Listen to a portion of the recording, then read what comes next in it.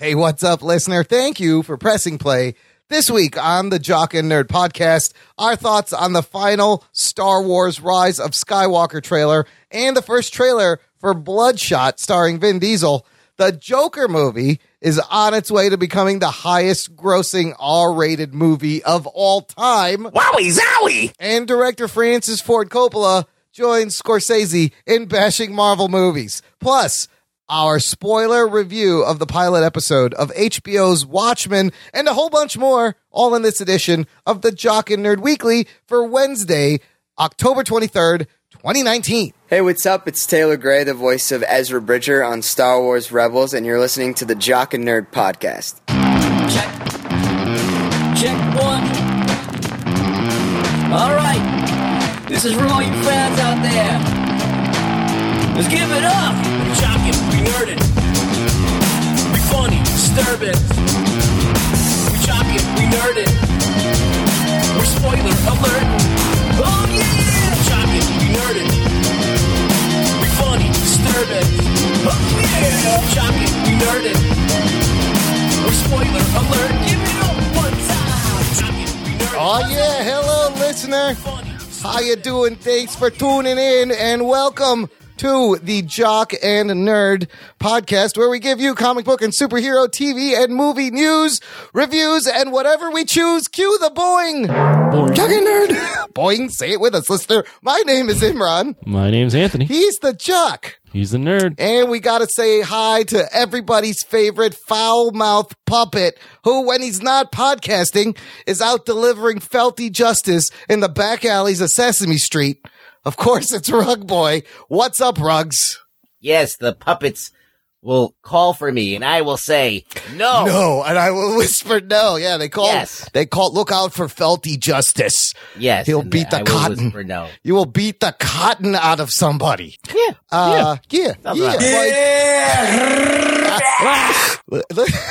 Whoa. Listen, it's been kind of a crazy week. I want to catch maybe the new listener up on some fun stuff. The biggest thing that I was excited for, I had Geek Boner for this week, is we got retweeted by one Boss Logic. Oh, shit. That was very nice.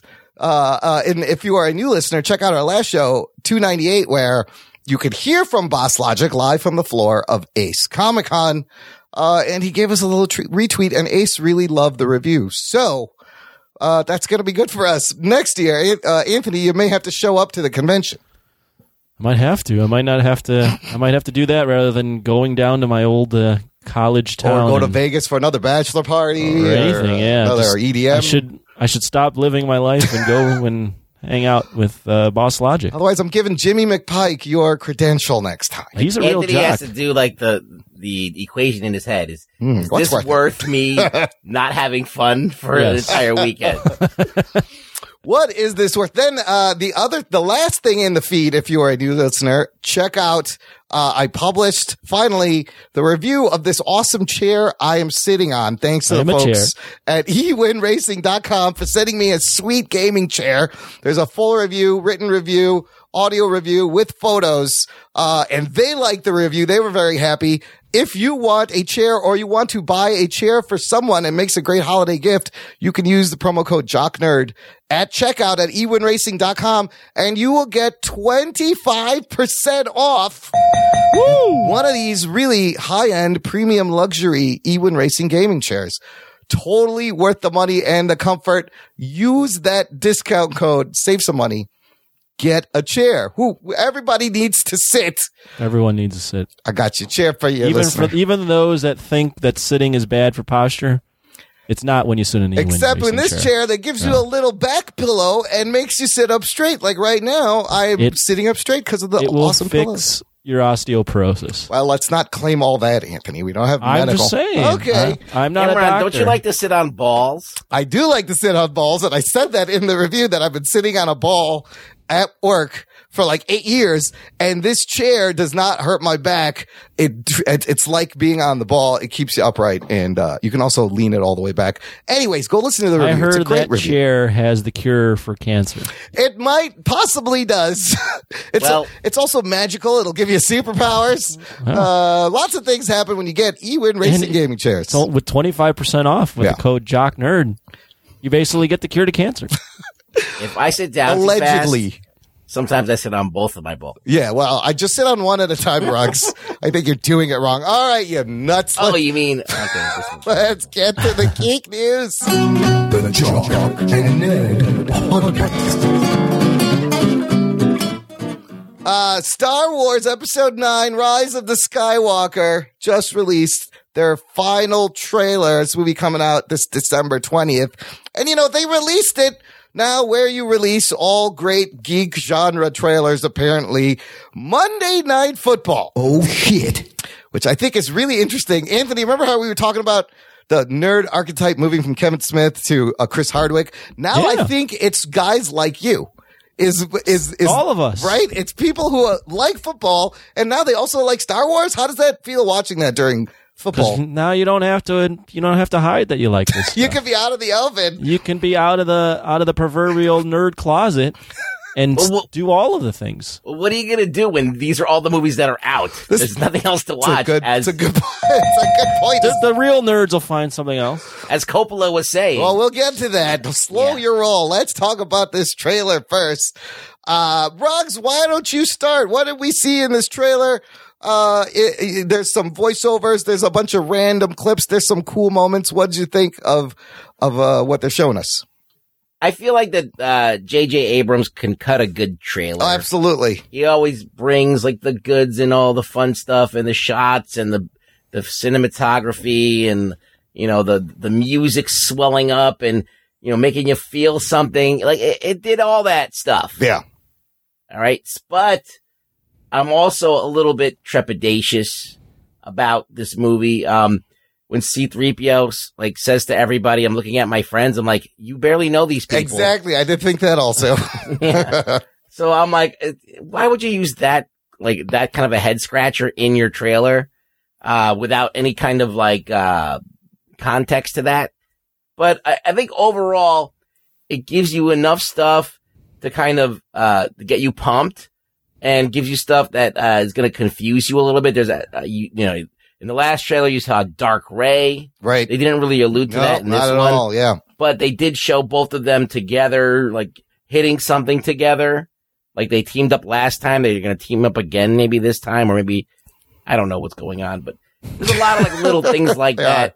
They, at one point they showed the Millennium Falcon dropping in, and you could see some of the ship from Rebels is in there. Every ship in that shot is an Easter egg. There are ships in there from every Star Wars movie and multiple video games and multiple cartoons. Yeah. It's pretty crazy. So, I mean, that was good geek boner moment for the segment. I did enjoy the trailer and think it's a good trailer, but I mean, that if the movie is beholden to The Last Jedi, I don't know how excited I could get myself. It needs to undo The Last Jedi. You know what I mean? Yeah. I have to talk myself down from the trailer. I'm like, The Last Jedi, The Last Jedi, The Last Jedi. Yeah. And go, okay, how far can he stray from this? How much can he fix? And so even though I'm like, oh, it's going to be awesome. It's going to be a J.J. Abrams movie which The Force Awakens had a little bit more of that charm. Yeah. And that love for the fan. Than The Last Jedi the middle one, had contempt for the fan and said, fuck you, fan. So I don't know. I'm kind of lost at sea with this trailer. Anthony, let me ask you, we all know not the biggest Star Wars fan, but you have taken this journey with us in the new movies. Yeah. Watching this, geek boner or floppy jock, what were you feeling? Boner? Not geek boner. Just the middle, just regular. Just the boner, because I'm obviously not a Star Wars fan. Last Jedi, I just found to be boring. Yeah. And I found a lot of the story not to make a ton of sense here. Yeah. But this trailer for Rise of Skywalker, I thought was beautifully shot, very well cut. As Rugway mentioned, the music's all in the right places. Legitimately, by the end, I was like, oh, this is I guess this is. I kind of was like, oh man, I'm feeling something for Star Wars. He's by hitting the end the of notes. this. Yeah, he hit all the right notes. Yeah. As Michael Cherkowski and the Jock and Nerd Nation pointed out, it is a little funny that J.J. Abrams just loves putting spaceships in Earth settings or Earth-like settings. Yes, spaceships in the Earth atmosphere or the planet atmosphere. It cuts for a beautiful shot. Well, space horses, yay or nay? What did we think about the space horses riding on top of the starship? It's all sorts of things that you didn't think you would see together in a film. So I think it makes for just interesting visuals. I think the colors are really vibrant. Yeah.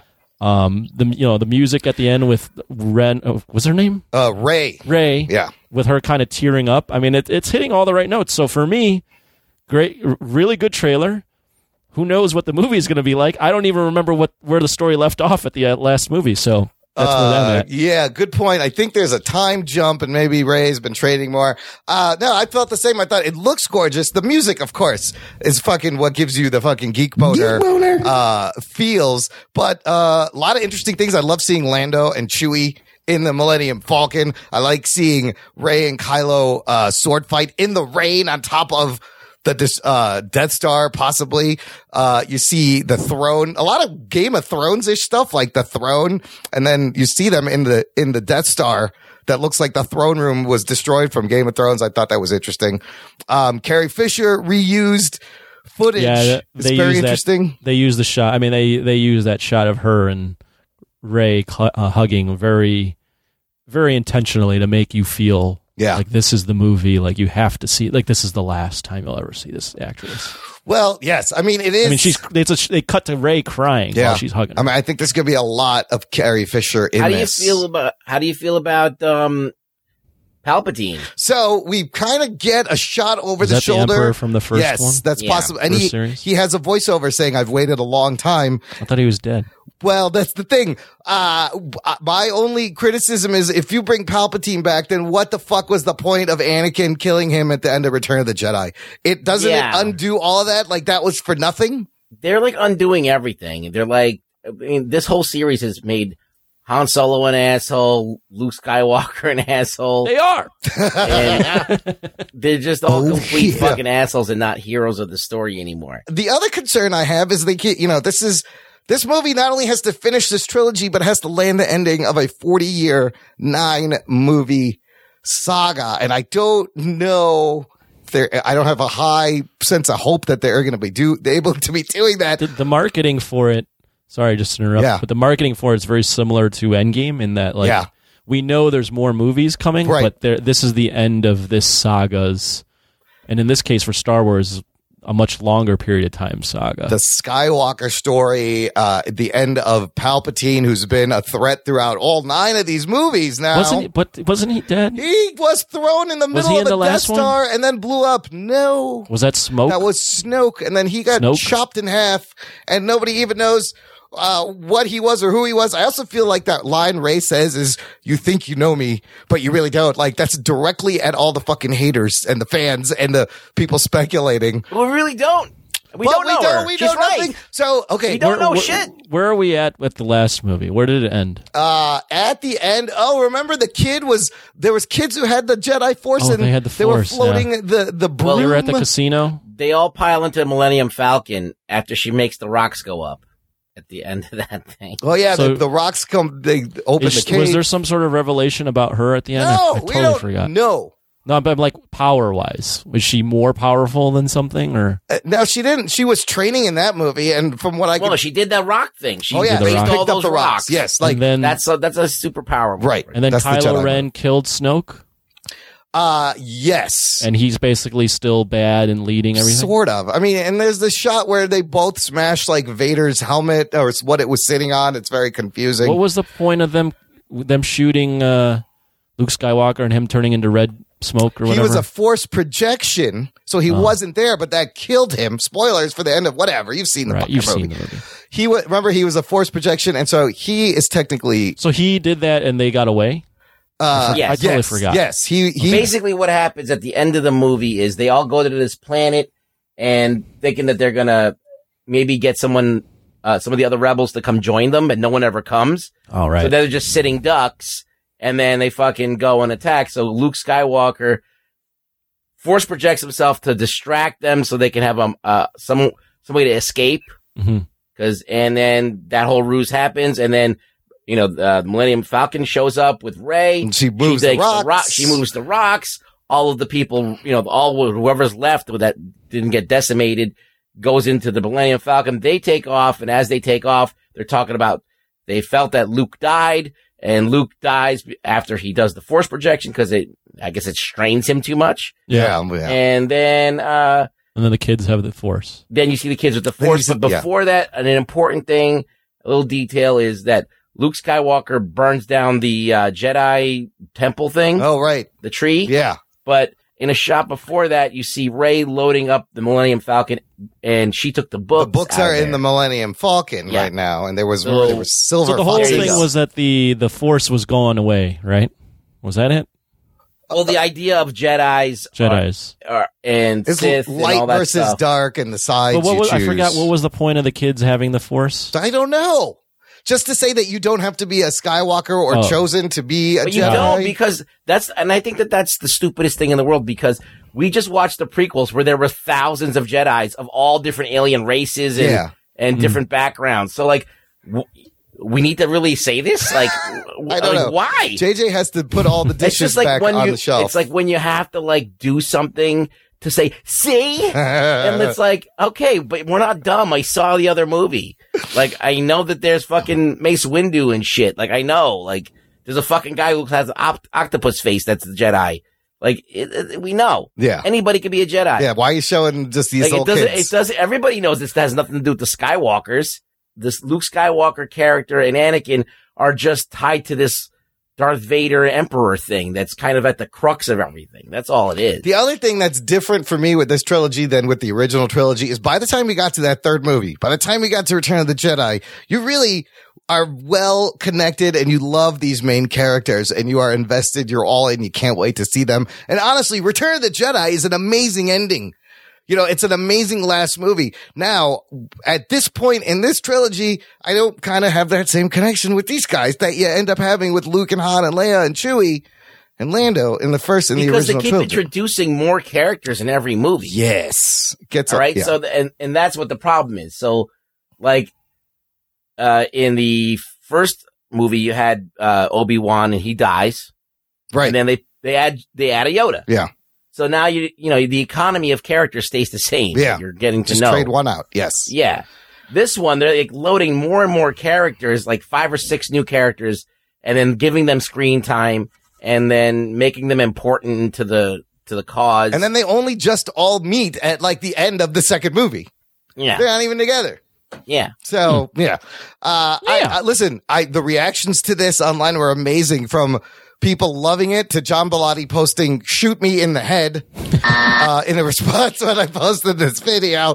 So it's all over the place, but clearly isn't it doing well sales wise? Yes, it's topped Avengers Endgame new first hour ticket sales record. However, every time these Star Wars movies come out, you have these big pre-sales, and I wonder how much of it is some. Didn't Han Solo have big pre-sales? Yes. And then I've heard reports of people buying tickets in a full theater and going there, and maybe 20, 30 people not showing up. There were people buying 20 tickets at a time. Why would you do that? They just do it because they want the movie to succeed. When Godzilla came out, I bought 5 or 6 tickets. So Star Wars fans are buying multiple tickets. I mean, will there even be a showing on opening night at this point? The tickets came on sale the minute after the trailer aired on Monday night. People are trying to make affect change with their wallets now. Or is Disney buying all these tickets to inflate their revenue like the whistleblower out there has kind of that wouldn't make a ton of sense though. No, it wouldn't. But there is multiple shots of theaters that are half empty. Yeah. But they made all this money. But it's all sold out when you try to buy fucking tickets. Who was buying these tickets? I mean, it's tough to be anecdotal and be like, here's a picture. Where did $90 million come from? This particular theater in Hoboken, New Jersey is empty. Yeah. I understand there's an argument, but just a couple pictures of empty theaters doesn't mean much. But I think it was pervasive. Maybe it's all lies. It could be lies, but I've heard a lot of people say this though. So they're going to kill it. This movie will probably make another fucking $2 billion. But don't you think that the press that they get from selling out, doesn't that make more people go, oh, I should buy this? Yes. I mean, there's definitely the nightclub effect of like, even if there's no one in a club, you're going to make it so like the line is super long. And right. It's one So in, it looks like you can't get in. No, there is truth to that. I don't see Disney buying their own tickets. Well, yeah. I mean, even you just be taking money and putting it from your left pocket to your right pocket, and actually taxing it and giving a little bit to the just theater. For the public look. I don't know, just for the optics. I mean, myself, when I heard about that ticket sales are high, I was like, oh, I should get some tickets. But I'm not going to get fucking tickets until the movie comes out. I don't know where I'm going to be in 2 months. When is the movie come out? December 20th. Mm-mm. So about 2 months away. I found this other interesting article. Remember, so we've talked in the past about Star Wars and China and how China really doesn't give a shit about Star Wars. These movies you think would make a lot of money there don't, because they just got movies in like 2015, meaning Star Wars, The New Hope from the 1977 movie only came out in 2015. There's no 40 years of fandom and fans in China. So they don't produce. So to combat that, Disney and Tencent owned China Literature, which is the Asian country's largest online publisher, are teaming up to produce the first original Chinese Star Wars story for their online reading platform. According to the official Star Wars Weibo account, the two companies will also distribute 40 Star Wars novels translated into Chinese for the first time. Oh, shit. Of course, they want to build a bigger fan base in China by giving them original Star Wars content to build it back up. Now, this article by IO9 points out, hey, this is great. The timing may not be the best for Disney, as the world is watching protesters in Hong Kong week after week. All I got to say is, I don't know if you guys have been following the NBA, but the NBA, one of the general managers basically stopped all business between the NBA and China by tweeting out, I stand with Hong Kong. Oh, yeah. So all I got to say is the precedent has now been set. You better fucking toe the line with China. They don't play games. Well, I mean, your choices are, do I want to support free speech and civil rights, or do I want sweet Chinese cash? Or do I want over a billion people in Chinese cash? I mean, screw the potential human rights conflict. Every corporation that's going to want to do business in China has these two options. It's A or B. You cannot have China. both. The precedent's been set with the NBA now. So you're saying this wasn't the Houston Rockets guy? This was this is the Houston Rockets guy. But by doing that, and then the NBA's commissioner was like, I'm sorry for what the ramifications were, but I support the guy, Daryl Morey, his right to free speech. That pissed off China even more. And then he even admitted publicly that like China was like, you have to fire him. Oh shit. And China, wow. Now is like, we never said that. They basically were like, they basically, in paraphrasing here, but they basically, you have hell to pay for saying something like that. So do you think this is bad timing for Disney to try to increase their Star Wars base? I think it's a bad look. Anyone that's doing business with China right now, but the money is too good. I mean, it's in one way it is a smart move to get Chinese audiences invested in these stories. Biggest market. Besides, it's one of the biggest markets. It's the second biggest movie market. It'll probably be the first very soon. Just don't be political. Yeah. Just look, they want escapist pop culture movies. It's gonna be hard. Listener, let us know what you thought about the Rise of Skywalker trailer. Join our Facebook group. It's called Jock and Nerd Nation. It's exclusive and closed just for our listeners. You got to answer some questions. There's a ton Sounds raunchy. Yes, it's very hot. Lots of dick pics. a lot of geek pics. Oh, dick pics. A lot of felty dick pics. Now, there's none of that. There's just awesome felty conversation. I want to say happy belated birthday to our listener, Joey Austin, who's also in the Facebook group. Jock and Nerd. Doesn't he have his own podcast? Yes, the Joe and Dan podcast, I believe it is called. Check that out. Happy birthday, Joey. All right, let's. Happy birthday, Joey. Happy birthday. Who's a good birthday boy? Why am I talking to you like you're my doggy? Come here, Joey. Let's talk about another trailer that came out this week, and it is for a Valiant comic book character. The first Valiant movie. The first Valiant movie, Vin Diesel starring as Bloodshot. Geek boner. This is coming out February 2020, next year, same month. Birds of Prey came out. Anthony, did you watch this? I did. Let's ask you, first of all, do you know anything about the character Bloodshot? No, I remember us talking about it a while ago, and if I'm not even looking at anything right now, but if I remember correctly, he had white skin and red eyes. He's supposed to have white skin, red eyes, and a red dot. That's all I got, though. I learned more about him in the trailer than I did from my own memory. So how did this Bloodshot trailer look to you? Is it just another fucking Vin Diesel XXX movie? It looked like a Wolverine with little cybernetic bots rebuilding him, like a Wolverine, nanobots, Universal Soldier, Terminator, RoboCop hybrid type feel. I mean, that's kind of what Bloodshot is, honestly. Yeah. So it kind of played out, but it's a little bit. They can do more with it than that. It was basically they took away all his memories, made him a robot sort of thing, and kept just pointing the gun at someone else. You do see him turn him off, point the gun at someone else, turn him back on, and then mind wipe him and put his new target in his memories. And then they had the RoboCop Universal Soldier thing where he remembers who he is. Right? Yes. Right. And he does have the red eyes. It's kind of a little bit like Upgrade 2, that movie that came out. Oh, yeah. Ruggs, are you excited to see Bloodshot get a movie or not what they gave you? Is this not the movie you wanted? I don't know. I mean, I'm conflicted about it because I like Bloodshot. Yeah. I think it's like a great invention of a character. You have the Punisher with Wolverine, a little bit of Cable. You got, and then the nanites that are in his blood are so cool. And then they've been able to do more things with it. Like, imagine you could actually control your body to do anything that you want it to do.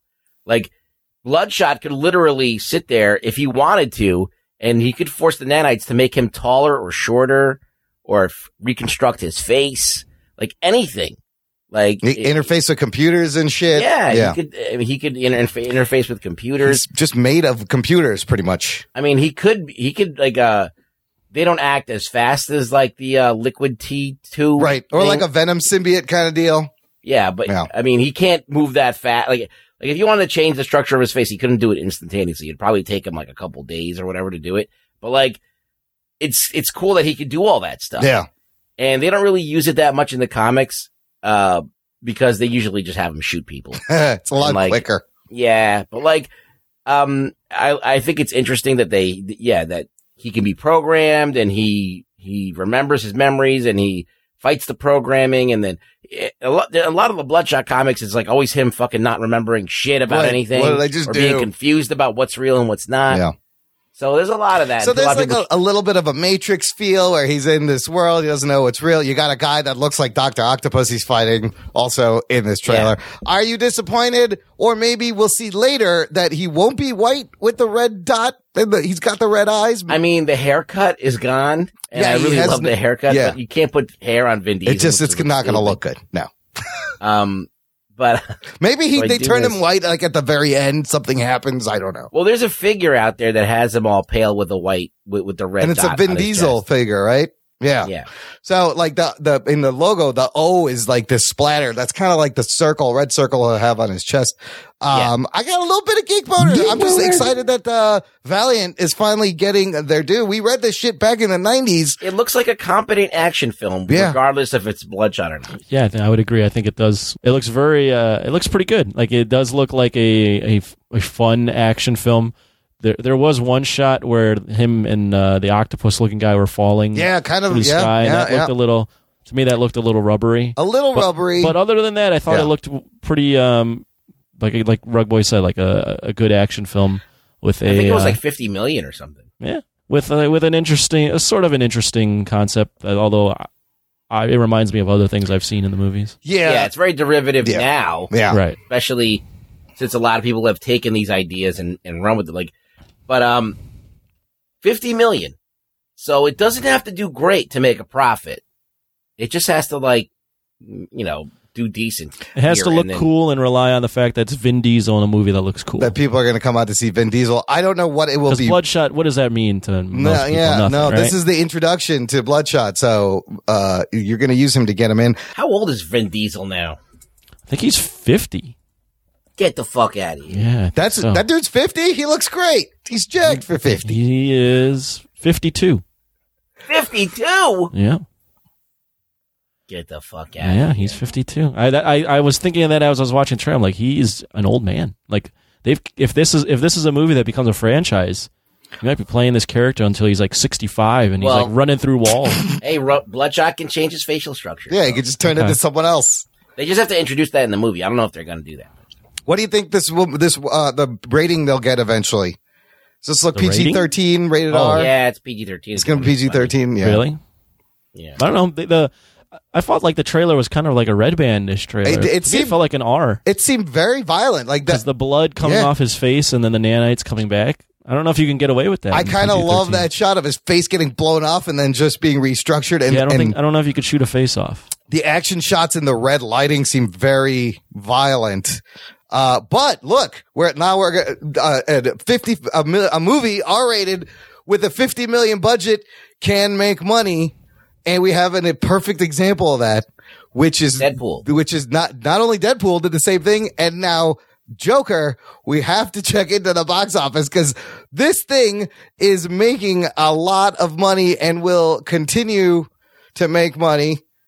Oh, Box Office Mojo just changed their whole website. Holy shit. Now. They literally just changed it today. I was thrown off. I clicked the link and I was like, where am I?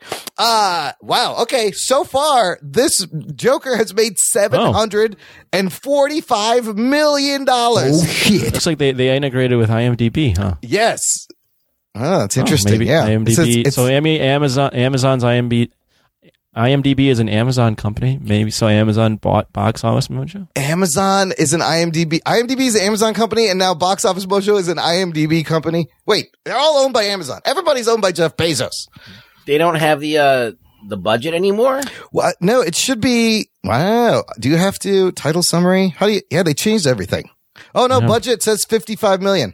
If you click on title summary, this just threw me off. Fucking Box Office Mojo. What are you doing? Fucking warn a person before you just change everything. So at $745 million worldwide at this rate, they are estimating it may top 800, 900 million.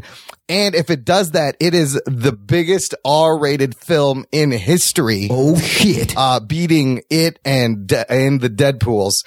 And Matrix Reloaded 738 million. Deadpool 783. Deadpool 2 785. So it needs to beat 785 for this R-rated low budget movie to become the highest rated R. I mean, here's your precedence for make your Bloodshot R-rated. Make more. I think Warner Brothers managed to do something that Disney would never have risked. And it was a huge risk and clearly a huge reward. And it's crazy that the highest grossing R-rated movies are like comic book movies. It'll be Deadpool and Joker. I mean, people know the names. It's a brand recognition thing. So there's that. There's also fucking assholes that are going on those stairs. Oh yeah, posing for pictures. Where are the stairs? Bronx. Have we found out? In the Bronx. It is in the Bronx. Yeah. Everybody watch your pockets, people. That's a hot pickpocketing spot right now. Maybe I'll be there. Is the stair? Maybe you will. Maybe you don't want to go there. Put your wallet in your front pocket, Anthony, if you're using those stairs because they're going to be crowded. I just imagine right now you go to those stairs and there's just like 20 people in Joker costumes just walking up and down over and over again just because it's worse than that. Oh my God. It's crazy. To answer your thing though about the R-rated movies being comic book movies, I think right now we're obviously in a golden era for comic movies. There's a lot of good cachet around them, so it kind of makes sense. And I like that they've been able to prove that it doesn't need to be PG-13. It can push the boundaries. It can take risks. Well, comics are just IP, right? Yeah. They're just ideas for things. They're of course, there's different genres within it, but you got like The Walking Dead. That's a comic book thing. Yeah. So many different things that comic books, are responsible for creating.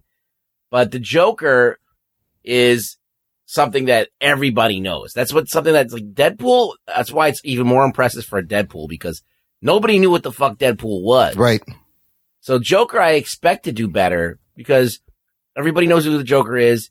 You got a great actor, and there's a lot of buzz about how evil it is to make this movie and how irresponsible it is, and all that stuff helped it. But people are still talking about it, and the other thing I like is it kind of picks up on the thing that made like Pulp Fiction really huge, that made Natural Born Killers huge, that something like Clockwork Orange, it brought the comic book genre up into that kind of thing, and that's stuff we haven't gotten recently, and so this kind of fills that niche. People forget it existed. Right. Until somebody comes out and does it again. Meanwhile, I read a report that Gemini Man is going to have a $75 million loss. Movie. Yikes. Yes. 2 Will Smiths did not a good movie make, apparently, and Ang Lee. I had those 2 Will Smiths plus 1 Ang Lee equals $75 million loss. Not ironically, but weirdly enough, you know how Joe Rogan does his podcast reads? Yeah. I saw one of his episodes, he was doing a read for Gemini Man. I was like, oh, I've never heard him do a movie. Yeah, well, the movies must be getting smart. But it bombed. It didn't help, though. No, so how's Joe going to be like, I did say this was the best movie ever. Sorry. I guess I wasn't. No. We could get some of that. I'll do some live reads for some movies. Bloodshot people, contact us. Sony. Sure. We will do live reads for you. Sponsored episode. Hit us up. Sticking with DC news, last week we talked about Zoe Kravitz landing the role as Catwoman, joining Robert Pattinson as Batman and Jeffrey Wright as Commissioner Gordon. Well, they have now cast the Riddler, and it is Paul Dano will riddle Batman something. Paul Dano, best known from kind of a bunch of things. He's a pretty good actor. He was in Little Miss Sunshine, There Will Be Blood. He was in Swiss Army Man with Harry Potter. Great movie, by the way. Yes, 12 Years a Slave.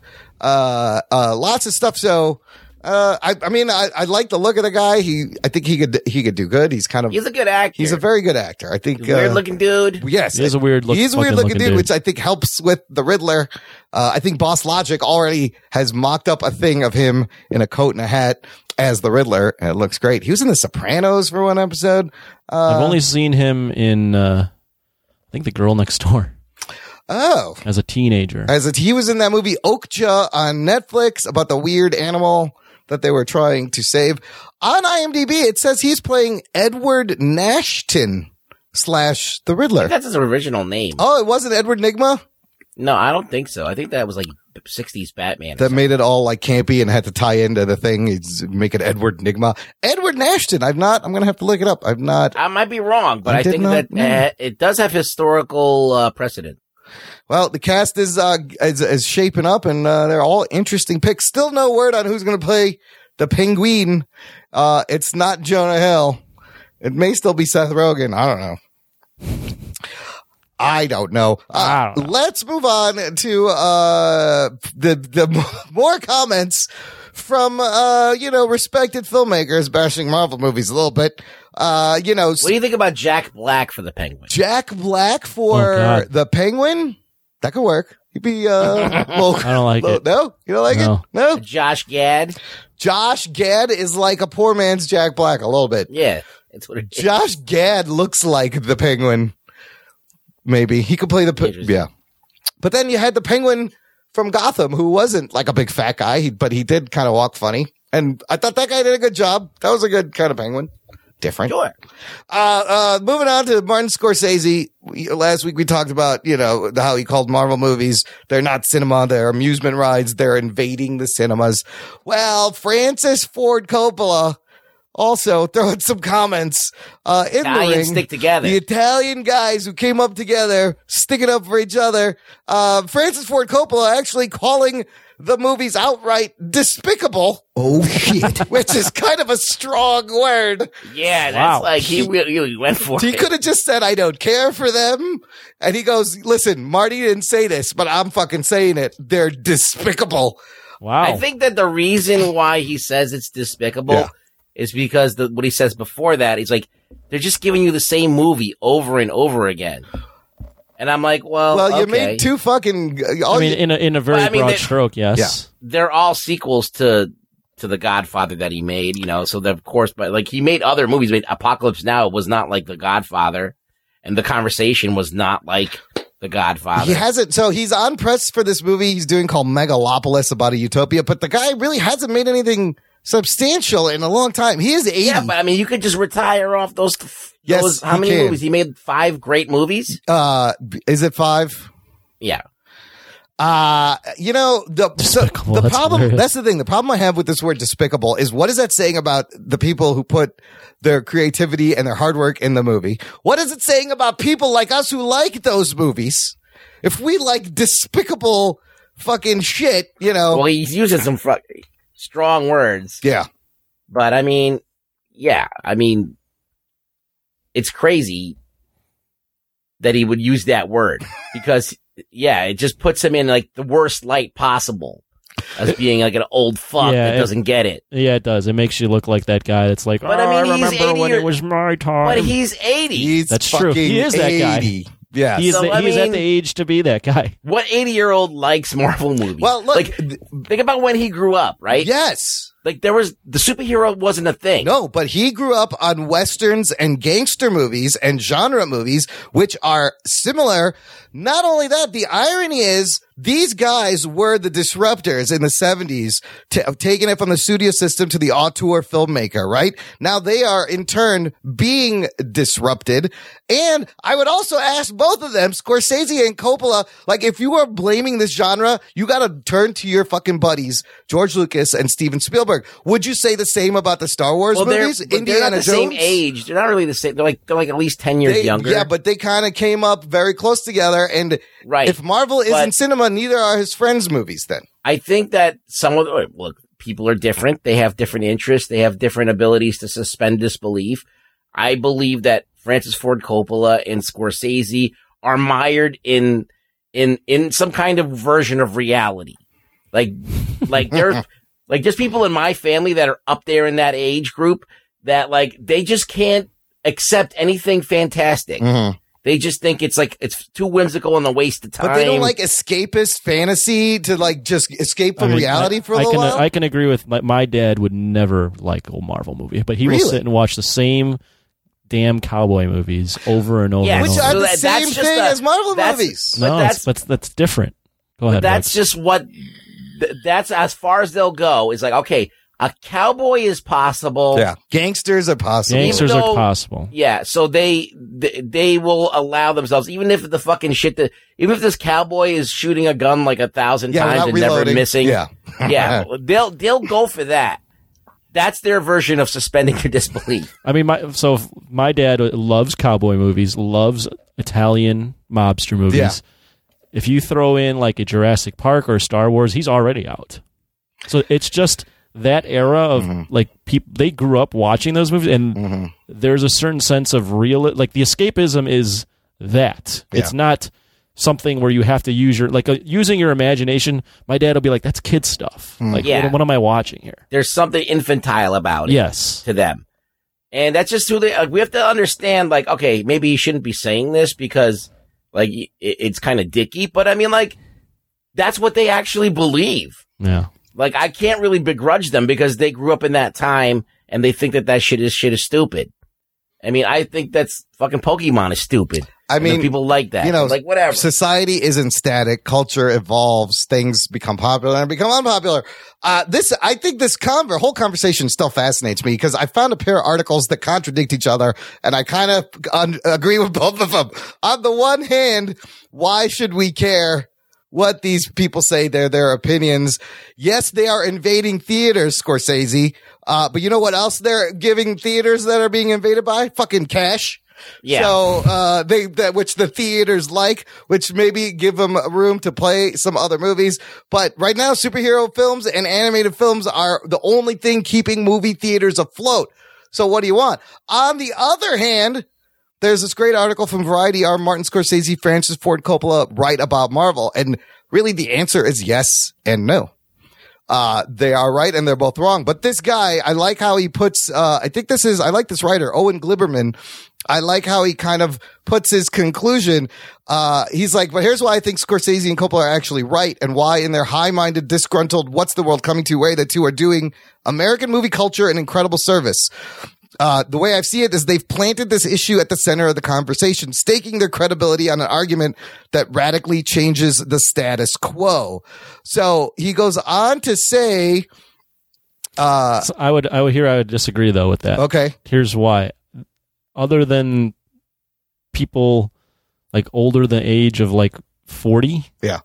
There's not a lot of people listening to these guys anymore. No, that's a good point. So I don't know. I don't really know if they're shaking the status quo anymore. Well, they did initially, yes. And the people like that like Marvel movies and like what they made, like you guys, are seeing their point, but like are not completely agreeing either.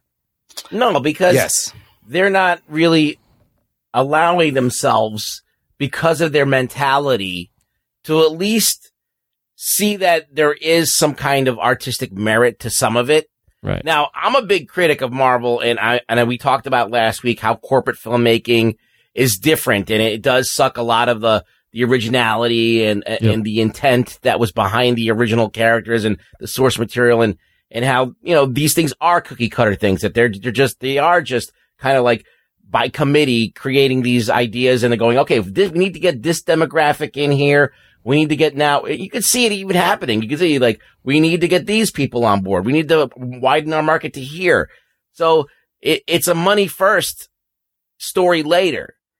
But so there is something that they're saying that it's actually true, but in the grand scheme of things, if you're going to do that and make something that's actually good is hard.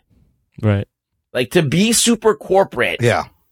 And use all of this number crunching and all of this kind of like businessy shit, but still make a movie that people respond to. That's got to be like applauded in some way. It has to be. Like there's it's still a Herculean task. Yeah, despite what like you may think about Marvel movies in like individually, to make 22 films that have for the most part all made money and are all positively for the most part reviewed and have like a great list audience. That's never been done before by a big corporation. It's not. This is unprecedented. No corporation, just put not even a franchise, just put 22 consecutive movies. And made $26 billion. No, not even that, Imran, but just pick 22 movies in a row. Yeah. From like WB or Sony. Yeah. Not all 22 of those are going to be good. Right. Now you have like one corporation trying to do like make them all good and like pick like the best parts of every comic or like the most palatable parts and put that. There is something to be commended there. The standard of quality is always there. I would just disagree with that article saying that they're shaking the status quo. I don't think anyone listens. But here's another great point that Owen Gleiberman makes in this article, because he says what you guys just said. He's like, this really isn't about putting down Marvel movies. It's about asking what in the future we want our popular culture to be. Where will this corporate filmmaking eventually go? He says the trouble with the blockbuster movie culture, not just Marvel movies, is that there's no mystery to the movie, right? It's all on the surface. So he wraps this whole thing up by saying, do we want a movie culture, an art culture where everything is programmed and scannable with no hidden levels so that movies no longer reflect the mystery in ourselves? He says some might say we do, but I would be careful what you wish for. Because do you really want that? There needs to be room for both. You need to have the La La Lands and the 12 Years a Slaves and the Jokers. And there needs to be room for the Marvel escapist movies, which is what a lot of people go to the theater for. Yeah, I think that if you look at Francis Ford Coppola's movies that he directed, they're like, he tries a romantic comedy. He tries this, he tries that, and some of these things are actually like he did Dracula, and he did one of the best Dracula movies ever. He also directed the Michael Jackson short Captain EO. Yeah, okay, that was weird, but he tried that. Yeah, like, you know what I mean? Like, he did these things, and he made the Rainmaker, which a law like movie, like where they're about lawyers and shit. So it's like he did The Outsiders, like so many different movies in different eras and all these different things, and you can't just pin him down as like he does just this. Yeah, right. Well, and that's a testament to him. Peggy Sue Got Married was a great kind of rom-com, very different kind of movie, like you said. But that's the other reason is why I think their opinions are valid, because these guys did change the way people made movies for many years. Like, we owe a lot to both of them. But did he have to use the word despicable? I think my last point would be I think there's a lot of overreaction to this stuff. Yeah. I think the media isn't helping. Right. I think if we had media back in, let's say the Universal Monster days, I think they'd write the same thing. Oh my God! Every movie's about a monster movie. Or in the 60s or 50s. Oh my God! Look at all the westerns. What's going on? Why are we gonna like? I think there's eras. Those movies. I think those Universal monster movies, though, they were hit and miss. Like there were one really good one, and then all of a sudden the other one would go up, and then they would like there was no consistency. They would switch gears. Yeah. And this is the thing with this is they're consistently hitting them out of the park and making money. And so there's no reason to ever divert to something else. Yeah, and it eventually, I mean, the shoe has to drop, right? Eventually these will stop making money. Or stop being the hits that they are. Or will they? Will they go the way of the even genre like when my boy, Fiddlesticks Winterbottom, who I had on the spin-off show, we talked about the slasher genre, how that basically took over horror filmmaking in the late 70s and early 80s. Right. Until it came to a point when they had to stop because the market was too flooded. Yes. You know, like that was all you saw in horror was slasher film. Let's make our next slasher film. So these things all go, I think, as Rug Boy pointed out, that, you know, these still are making money, so there's no reason for it to stop. But I think eventually, I mean, nothing lasts forever, right? Yeah. This will stop. Disney will find a way to fucking keep this going as long as they can. They're going to just keep doing it until it's not profitable anymore. But I think that the fear is that, like, name Marvel movie directors. Like, you can maybe name like 3 or 4. Like, it doesn't really matter who directs the movies, except for maybe the Russos every once in a while. James Gunn. The 3 biggest are the Gunn, Coogler, Russos, Waititi. Favreau, James Gunn, Taika Waititi. Yeah. Those are the big ones. Yeah. Out of 20, and then we know, like, you can't name the Captain Marvel. It was directors. 2 people. One was a woman. Yeah, no one knows who they are. No one cares. Boy and a girl. You know, it's just like it doesn't really. It's not evident in the so when you lose that. When you lose that, well, that's when they were trying shit. Yes, right. They were still experimenting back then. But it doesn't really matter who directs the movie. Anybody can make a Marvel movie. Like, they can literally just. That's why they're getting like, okay, we need a director of this caliber, that is of this specific race or of this specific gender to direct this movie, and they'll just do it. It has no bearing on like whether this is the perfect person to direct this movie. Like, to make this person does great water movies. Let's get him to do it's a factory. It's a system. It's like you said, it's on rails. You just this guy's a visionary with special effects in space. We'll get this guy. Like, okay, let's get Ridley Scott to make this fucking movie because it's in outer space with ships. Like things like that. Things that just like kind of like where you're like expecting, oh, this guy's hand is going to be visible in this movie. You don't see that. I mean, I think you see it in the Russo movie. I think you see it in Black Panther a little more with Ryan Coogler. But don't you see it like? But don't you see it like also James Gunn? No, yeah. So Gunn does the one movie, Guardians of the Galaxy. Yeah. Then all of a sudden, all that stuff is now sprinkled on all the other movies. Let's make everything like Guardians of the Galaxy. It doesn't become it's not unique anymore. So it's like all of those things. They figure out something and then they incorporate it. Yeah, it's a product, but it's also a piece of art, but it's a product first. I just think I think they're looking down, like these old fucks, they're looking down into the future. They're like, I'm going to be dead. And then, and all these fucking kids are going to grow up seeing just like these movies that are just made by these corporations, and they're never going to actually see art. Yeah, but that's what they're worried about. Yeah. And that's why they're so like, they're trying to get it out now before they keel over. They're trying to like get the fear out, get that shock factor out before. But in the meantime, Scorsese actually has the right idea. Put your shit out on Netflix. This is the other reason everything has changed, is because of technology and streaming services. You don't have to put your stuff in the theater, and you can get just as many, if not more, views. You put it on Netflix, which is Scorsese smartly doing. We are getting closer and closer to the point where you shouldn't be complaining as much about what's being put out, because you're now in a culture where you can choose what you want to watch. Yes, you don't want to watch it, don't watch it. Whether it be like music or TV. Yeah. Closer, we're definitely there in music, but we're getting there in TV too. Yeah. Where you're like, fuck, like you don't have to sit there and be like, damn, I really don't like what's on ABC, or damn, I hate what the music on the radio has been playing. Yep. You don't have to do that anymore. Pull up just choose whatever you want to hear. And it's crazy that we live in an age where I could go back and binge all the seasons of like a 20, 30-year-old show. Does it bother you that one of the things that I think is great is that we have box office numbers. Yeah. Yeah. And I think that it does help us quantify things. And then this whole new way of doing things with the streaming, you have no idea what's going on. There's no metrics, and you don't know. Unless those companies go public, you don't know. And Netflix, notoriously, nobody knows any viewer numbers. We know a subscription number, and that's what their metric is. That's their bottom line. When I go through scrolling through the Netflix tiles, and I'm like, who the fuck watches this? What and is I ask this? myself, is anybody watching this? Is it good? I don't know. Let's fucking give it a whirl. And you're just like, don't know, like if there is even a public reaction to something, unless it's so out there in the ether and then people are reporting on it nonstop. It's buzz. It's word of mouth. I mean, it's going to be buzz. Speaking of buzz, Terminator Dark Fate, it will be out the week this show posts November 1st. It is coming out. Shit. And it has screened, and there's reviews, and there's surprisingly positive reviews saying this is the best of the franchise, a return to basics. However, that's kind of a low bar to say this is the best of the franchise, seeing as how the last 3 movies have all not been the best. Rotten Tomatoes, right now, they've just released their score, and it is at 67%, 6.05 out of 10.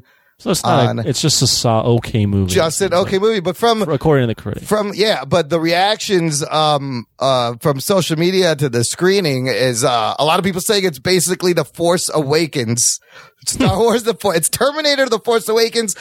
A lot of comments. They've taken the best of Terminator 1 and 2 and put them in a blender, and this movie comes out.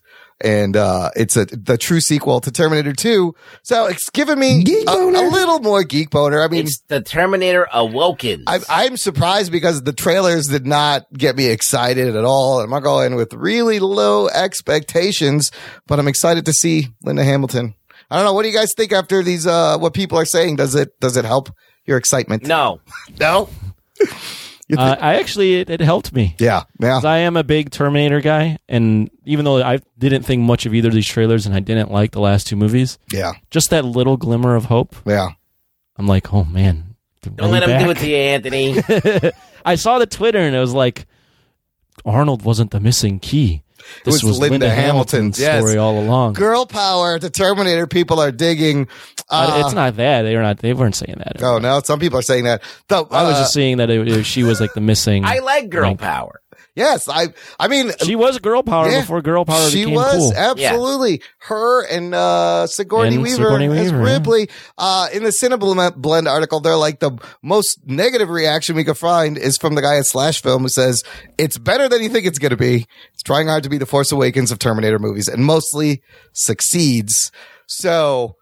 I'm going to see what it. What do you think that means? Week. The Force Awakens of Terminator. What do you mean? Let's parse that. What is that? What that says to me is it's the greatest hits of the first 2 Terminator movies repackaged for like this generation. I would also say that on top of that, it's bringing back the old stars, but bringing in a new guard to kind of transition. Yeah, because I think they're going to make more based off of this storyline now. Like each Terminator movie after T2 is trying to start its own fucking thing, and they've all failed at starting any kind of a sustainable storyline. This one may be the one. I don't know. I don't know. We'll see it probably next week. Yeah. So check it out. We'll have a review either next week or the following week after. Yeah. I found this really interesting article to wrap up the news. Did you know who the first pick was to play the Terminator in the original movie and who was actually cast? Gary Busey. No, but good guess. Give me another. Nick Nolte. Nick Nolte. No, I think you'll all be surprised to learn that Nicolas Cage. O.J. Simpson was the first cast for Terminator. And this is all Arnold reveals this in an interview speaking to The Independent. He said, then somehow Cameron felt he was not as believable for a killing machine, so then they hired me. That's really what happened. The voice. James Cameron wanted to make O.J. the ultimate killing machine. Oh, shit, in 1980. Before he actually became the ultimate killing machine in real life. Did Cameron see something in O.J. that everybody missed for until 10 years later? Holy shit. Arnold says he has some concept art of O.J. as the Terminator. I read that a lot of it was because of Arnold's voice. He had the accent, so it sounded robotic. It sounded scarier than the O.J. voice. I have another Arnold tie-in. Did you know who was casted as the first Predator? Jean-Claude Van Damme. Yes. Shit. He was supposed to be the Predator. Jean-Claude Van Damme. He was supposed to look completely different and have sort of a ninja-esque feel. He was going to be the creature Predator. He was going to be the creature in Predator. The costume. Yeah, and then they had him running around in like a green suit. It looked really bad. It looked so bad that they had to redo the whole thing. Oh shit! Because they were gonna they were shooting the invisible stuff. Oh, and he was supposed to have like a ninja type stealth feel. He didn't have like the cool Predator dreads. No, he looked He looked like I don't even know. He looked like a Jar Jar Binks a little bit. Oh, I see. Like a weird alien. Well, I'm glad that didn't happen. Yeah. And Arnold plays a character called Dutch. Yeah, your name's Dutch. I'm Dutch. Welcome to the jungle. Still has the greatest handshake of all time. The manliest handshake of all time. Knock, knock. What is that one? Come on, don't bullshit me. Stick around. I think that's in that movie, too. Great movie. And he was great. First Predator. Get to the job. That's from that movie, dude. First Predator is super stoked. All right, before we take a break, listener, I will ask you, if you've been enjoying the show, won't you please rate us an Apple Podcast if you have an iOS device and you live in the U.S.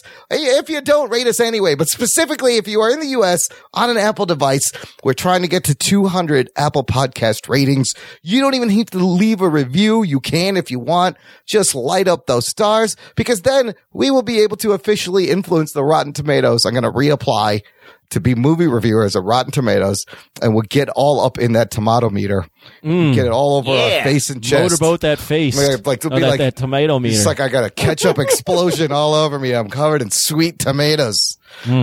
So you can visit Sweet Tomatoes? Sweet Tomatoes out of business, not a place anymore. Yeah. And tomato, that's false. Tomatoes aren't sweet. Well, they're a fruit. They're technically got a little bit fruit. of a tang, like the sour acidic taste. Ketchup is sweet, though. I guess, yeah. But they put a add lot of sugar into Yes, it. they do. Check the show notes for the link to review us, or visit jockandnerd.com/review. It'll take you right to our Apple Podcast page. We're going to take a quick break, play some promos, and we'll be right back with the pilot review of HBO's Watchmen right after this. After these messages, we'll be right back. Hey, this is Evan. Hey, Jason Underwood. And we hope you're enjoying the shows on the Danger Entertainment Network, now including the Bearded Ones comedy podcast. Yeah, we're super thrilled to be a part of this awesome lineup, guys. And what we do here on our show is, look, we are just trying to make you guys laugh through all kinds of different avenues. Hear me out here. Yeah. Hear me out. Please. What we are is we're two geeky white dudes talking and trying to be funny. Yeah, not try to blow in your mind here with with something brand new, but You never heard anything like this. We talk about Star Wars. We talk about superheroes. Talk about Marvel movies, man. Look, we're cutting some we're breaking some damn boundaries over here. We are breaking new ground. Yeah. But for real, what we do is we play invented games. Yeah, and we try to spin everything into a brand new fun game that we've made up. We filter it all through that sensibility, and we're both improvisers, so a lot of what we talk about ends up in sort of a scene that we have a lot of fun with. We talk about our lives, pop culture, and movies. We talk about a little bit of everything. So if that's what you like, check us out, Bearded One's comedy podcast on the Danger Entertainment Network. They look like Vikings.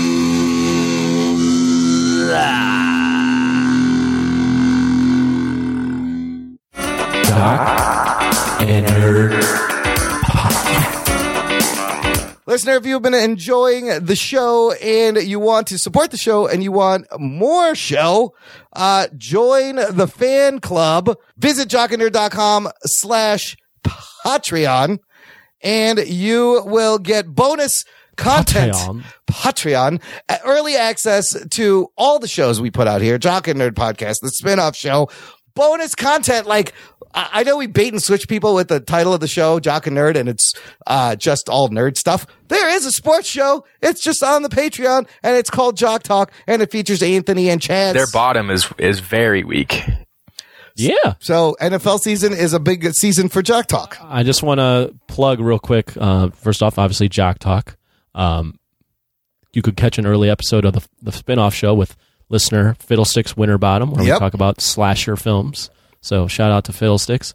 I want to give since we're doing the show, well, actually, since this show is going to air after it's happening, hopefully, knock on wood, Chaz does well, but he is the guest on the spin-off show again next week.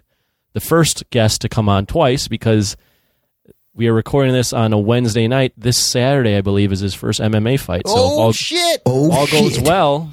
Hopefully, all goes well, we can recap it and talk about it.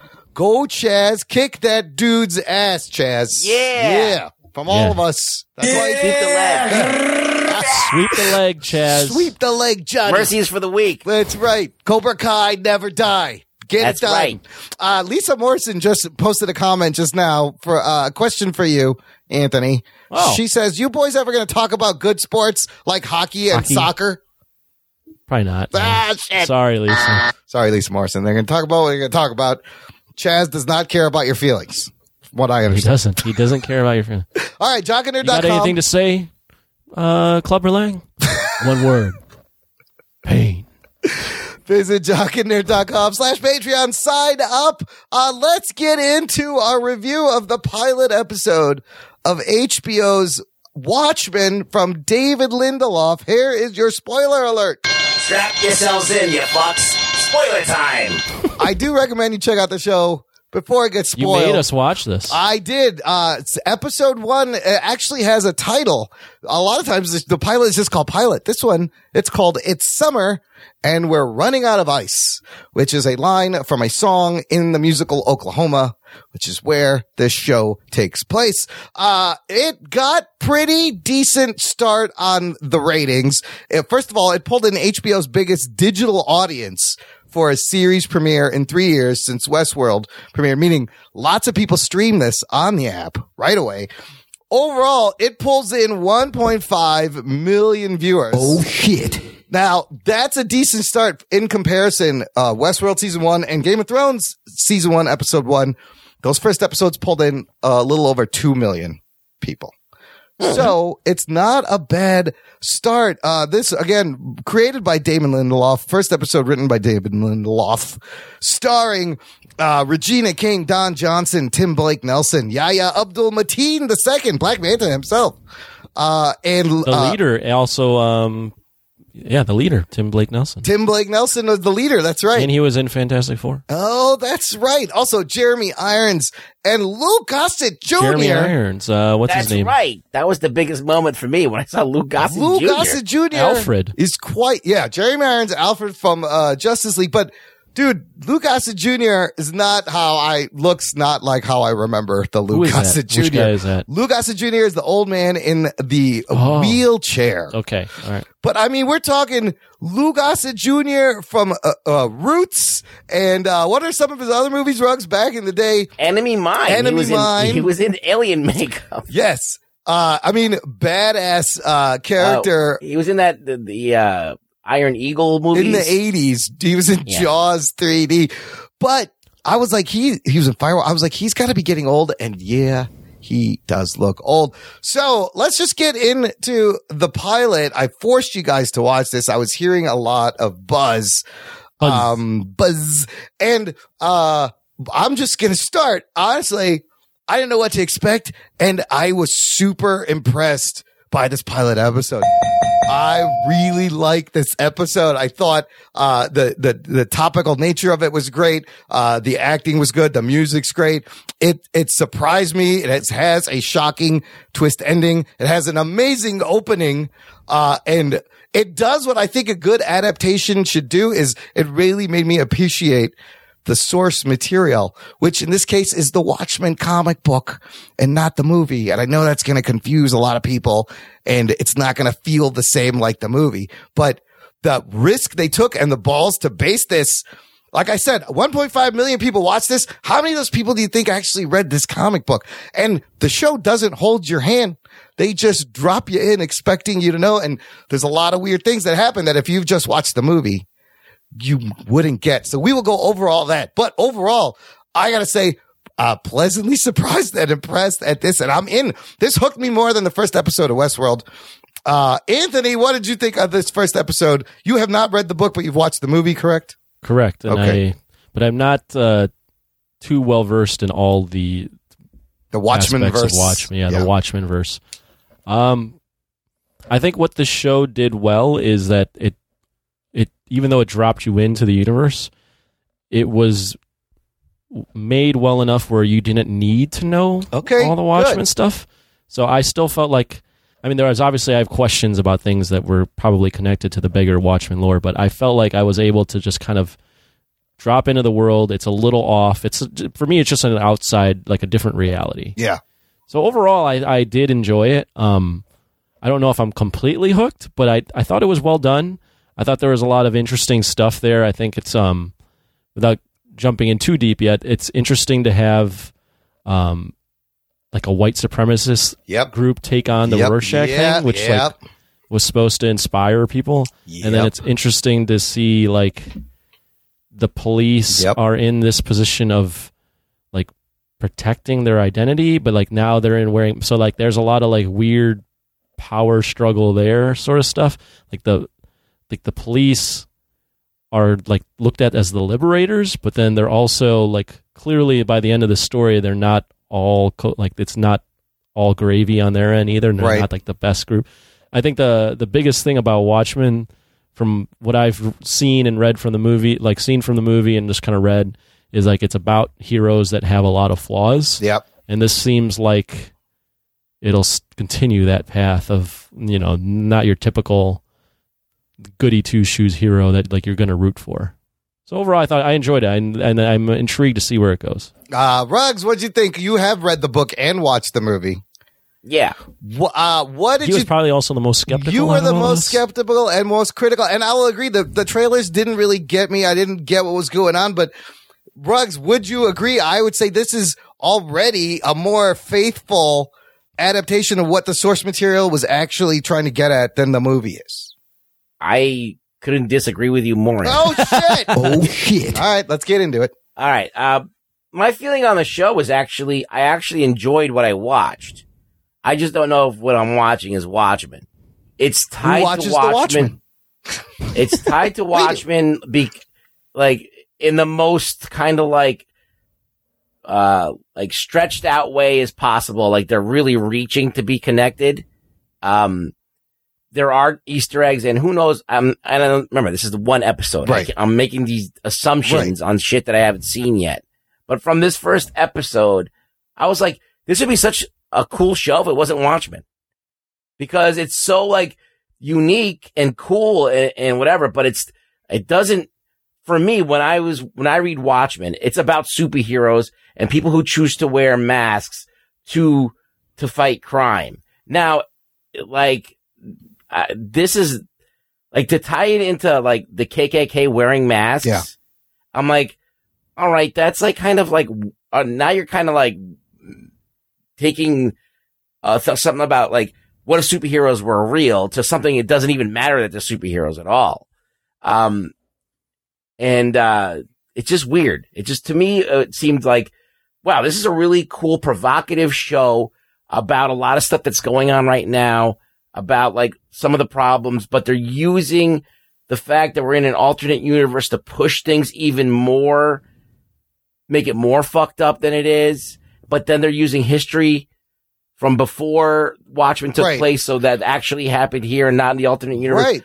So it's kind of like a lot of mindfuckery, which is interesting. But like at the same time, I'm like, this is fucking confusing the fuck out of me, whether I like it or not. It's less confusing than the first episode of Westworld. I'll tell you that fucking much. I don't know. I was more on board for what. See, for Westworld I was more on board for this than Westworld. See, like, all right. So they open up the. Let's get into it. They open up the with the Tulsa race riot. Dude, this opening of this episode, amazing. The Tulsa race riots, and I fully admit, like I think a lot of people, that I'm embarrassed and ashamed to just be fucking learning about this. But this wasn't taught in grade school. No, and there's a reason. No, but because it's a black mark. I mean, it's a bad mark on, terrible mark on America and how fucked up this country is racially, and all that stuff. But I think that one of the things that, even though I've heard about it and read it and seen it in documentaries and stuff, and heard about it from various people over the years, the way that they showed it, it is very incendiary. All right. They're like, well, obviously, like they're bombing a fucking city. But that shit happened with air support, in 1921 in an area called Black Wall Street in, Oklahoma. Yeah. But see, that's the thing. It's like, so what led up to that? If you don't know about how this unfolded, some dude, got accused of assaulting this white chick in an elevator. And I read up on this after. They use assault in place for rape. They weren't saying rape back then, so it was basically rape. He said that he tripped and fell in the elevator, and then they were blowing it out of proportion. And they decided to take him into custody, and they probably beat the shit out of him and did a bunch of terrible things to him. But the rumor got out that they lynched him, which I don't think they did. But, so that caused a kerfuffle, and then, shots were fired, and two of the black people who came to like see if he was lynched, whatever, got shot, and then 10 white people got shot. So then that just made, okay, now let's like, the racism was like fucking on full blast. Like now they have a reason to do something. And so that's what happened. They fucking went and got a plane, and fucking, the riots broke out. There are people just getting shot. And they reported like 100 deaths, but it's probably a lot more. Yeah. So, it is a fucked up situation. And subsequently, this was never put in history books or taught to kids or even mentioned anywhere. Because and it's crazy because this should be something that I'm flabbergasted that it's not a common knowledge thing. Almost happened almost 100 years ago, and it wasn't until 2001 that they published an official report of this. But isn't it fucked up that this is the show that they're putting that out there? Look, I give them props for educating people, and it ties in to the theme of the show, which is. But I think that it's to me. Yeah. I think if it's something that's not common knowledge. Yeah. Right, to use it for your show that's based on not a real reality is kind of fucked exploitative? Up. Yes, I've seen articles on that. Yeah, I don't completely agree because there's stuff based on all sorts of times in history that are terrible. Right. So I just don't know what the line is. Like when people were talking about the Joker being irresponsible, I think this is irresponsible in a way because, like, all right, now, like. It's like now you're like the people don't trust the government as much as it is and all this other stuff. And now we're rolling it into this show that people are watching for other reasons. Well, this show is going to get people angry, which I think like no one's tuning into this show to figure about like, okay, how fucked up. Let's find out how much more fucked up white people are. Like, they're not tuning in to see that. See, to me, I had no idea this happened, and I was shocked, and I was like, holy fuck, this actually happened. I think I give them credit for educating and bringing awareness, because I would never have known. But if you want to educate, actually make a movie that tells the story of actually what happened and not just use it as an incendiary thing to make your story to make your story compelling. What I find interesting about this version is it starts with that, and then, you know, in 1986, the events of Watchmen happen, and then we are now present day, having been affected and being in an alternate universe because the events of Watchmen, where, Nixon served 5 terms, we won the Vietnam War, and it became the 51st state of the Union. Yeah. There's so many fascinating little Easter eggs and references and details. Redferations. Robert Redford is president of the United States. And, for like 20, 30 years or something. Yeah. But they repealed the 22nd Amendment, so president can serve out as many terms as he wants if he keeps getting elected. All of this comes off the book and the movie, where Manhattan helped them win Vietnam, and the comedian clearly covered up Watergate for Nixon. Let me just, before we lose the point and it becomes a different topic, I kind of fall in the middle. Yeah. I don't agree, Imran, that they're trying to educate necessarily. I think they're definitely trying to use this as a springboard to just propel the show. But I don't have a problem with it per se, just because I've seen, as I mentioned, there are so many other movies, TV shows take real world events that were horrible and exploit them the same way. But I agree. I did not know I had about no this idea about until, this. I was like, why don't they teach this shit in school? Also, did anybody get a hint of a little Superman analogy with the kid in the beginning? Meaning, with the boy they put into the crate, like the parents, their world is imploding. They take their kid, put him on a ship, send him away. Ship crashes in the Midwest, and that, at the end we see that Lou Gossett Jr. possibly is that boy, because he's got the same sign. Who the baby is, I don't know, but I kind of like that sort of analogy to Man of Steel, kind of subtly in there. But let's talk about some other interesting things. I watched it a second time, and the second time I didn't realize the first, white supremacist dude you meet that shoots the cop, he's listening to hip hop in his car, first of all. Yeah, he's listening to... Who is that? I believe that's Future. Oh, it is Future. It's either Future, I forgot who it was. It's very auto-tuned. It was Future, or it might have been one of the Migos. I figured you would know, so I thought that was ironic. I was like, oh shit. He's listening to shitty rap. Yeah, he's listening to shitty auto-tuned rap. Absolutely. Yeah. Oh shit. But I thought it was so genius how to introduce the cops and the state the cops are in. I thought it was interesting that the cop has to get permission to use the gun. Yes. But the tension in that scene was well done, because you're getting the sense, the cop, by looking at the cop's face, you can tell he knows that this guy is a dangerous person. And he can't get the fucking gun out. And he's like, come on, Panda, give me my fucking gun. Right. And he has to continue. And by the time he gets it, the guy gets the Rorschach mascot, blows him away. I love that line where he's like, can I take a look at what you're hauling? And he's like, can I take a look at your face? The cop's like, what did you just say? I was like, oh shit. But imagine this reality where you could get pulled over by an officer and he has not armed right away and can't get armed until he calls in and makes a case for it. Did you get the reason why they did that? I did. Is there a reason? I connected some kind of. There was something about that at some point a long time ago. They went after the cops. Yeah. And killed everybody in their family, so that's why they have to now wear the mask. Yeah, the mask. No, but the gun I think is tied to that too. I think something was tied to that. She mentions the White Knight in Vietnam or something when she was a kid. And how she was one of the cops and she got shot. But is it police brutality got out of control that they put an article for? I mean, I don't understand this because, all right. So after the events of Watchmen, right? The squid lands and what's the deal with the squid? So, okay. Well, the squid, they're not using the Snyder ending. They're using the actual book ending. Oh, is it the giant squid? Yeah. Where the giant squid teleports in and, not only it's a psychic squid, so it makes everybody insane. Mm-hmm. In the comics, Ozymandias hires a group of tech and artists, and he tells them he's making a monster movie, and he has them build a giant Godzilla creature. Right, and I'm familiar with that. But what's the deal with the raining squid?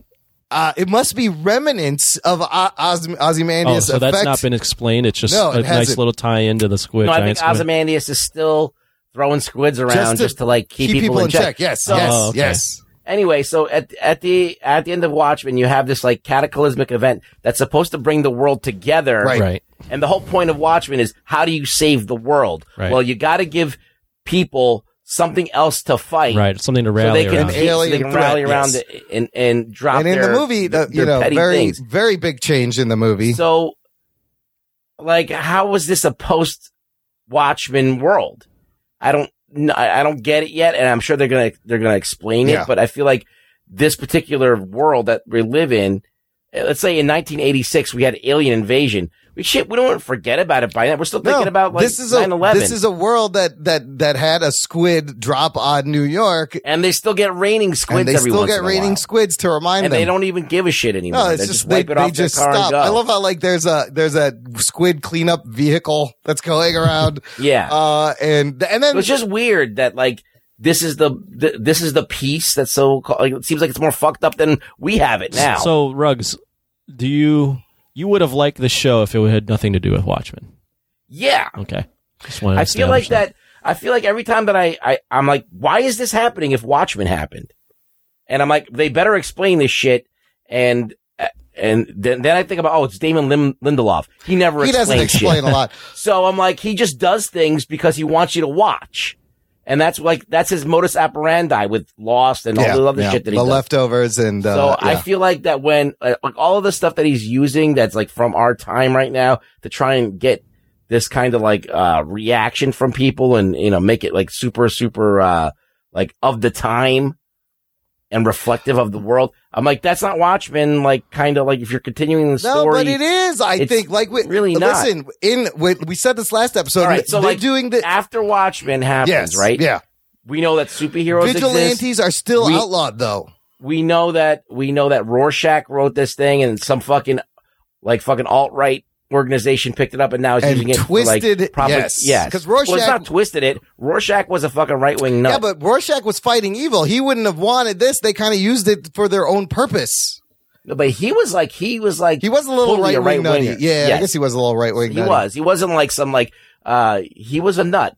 So like he was a couple steps away from probably these white supremacists. Huh? Yeah. So I could see that kind of maybe making some sense or whatever. They're using his words from the comic book, which I loved. Right. So I don't think they're twisting his words. I think that they see this guy as a hero. Yeah.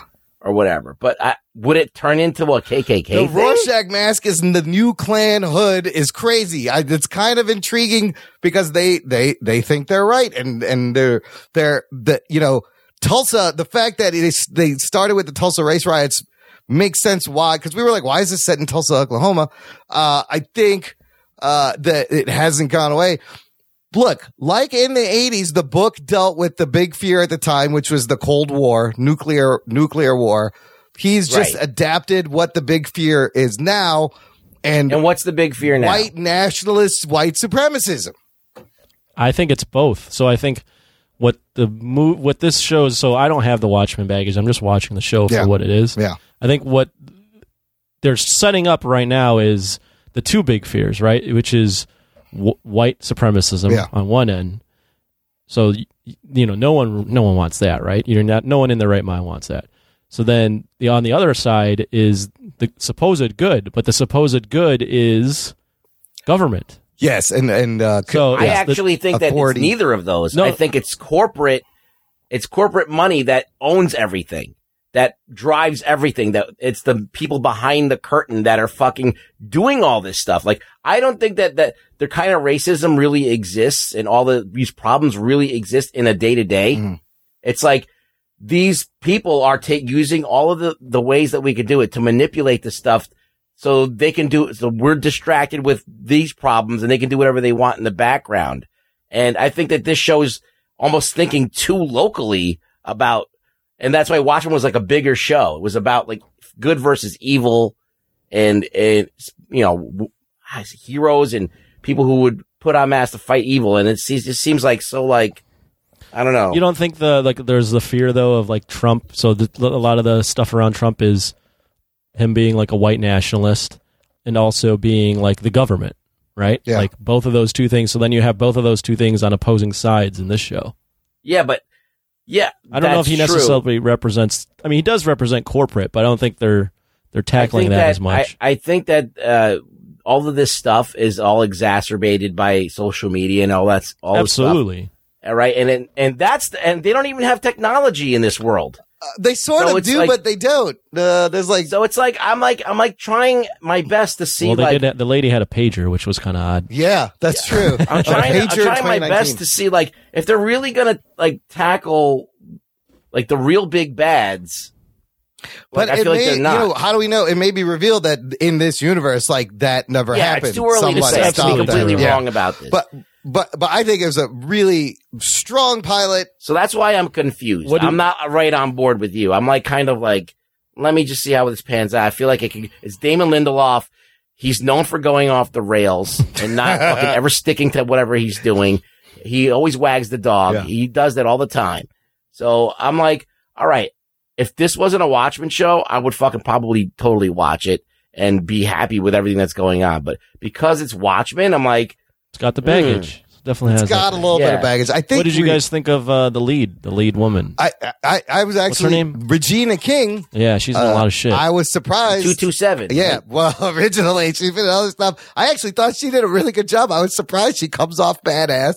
I thought she did a capable job. You can't hide behind a cow if someone with a fucking gun is shooting shit, at you. that scene was also amazing. The attack where they're just making hamburger cow would meat never protect you with that giant 50 caliber gun. Yeah. No, but they're getting made into hamburgers. That was a fucking tense scene. I've always thought of Regina King as a badass because I saw her in Boys in the Hood. Oh, that's right. She was what's his name, Cuba Gooding Jr.'s girlfriend. Right. Yeah. She was great in that. No, I think she handles the lead well, and I was kind of surprised. I was like, wow, this is good. What the show's done well, if excluding the Watchmen baggage, what the show's done well is they introduce a bunch of little interesting things. Yeah.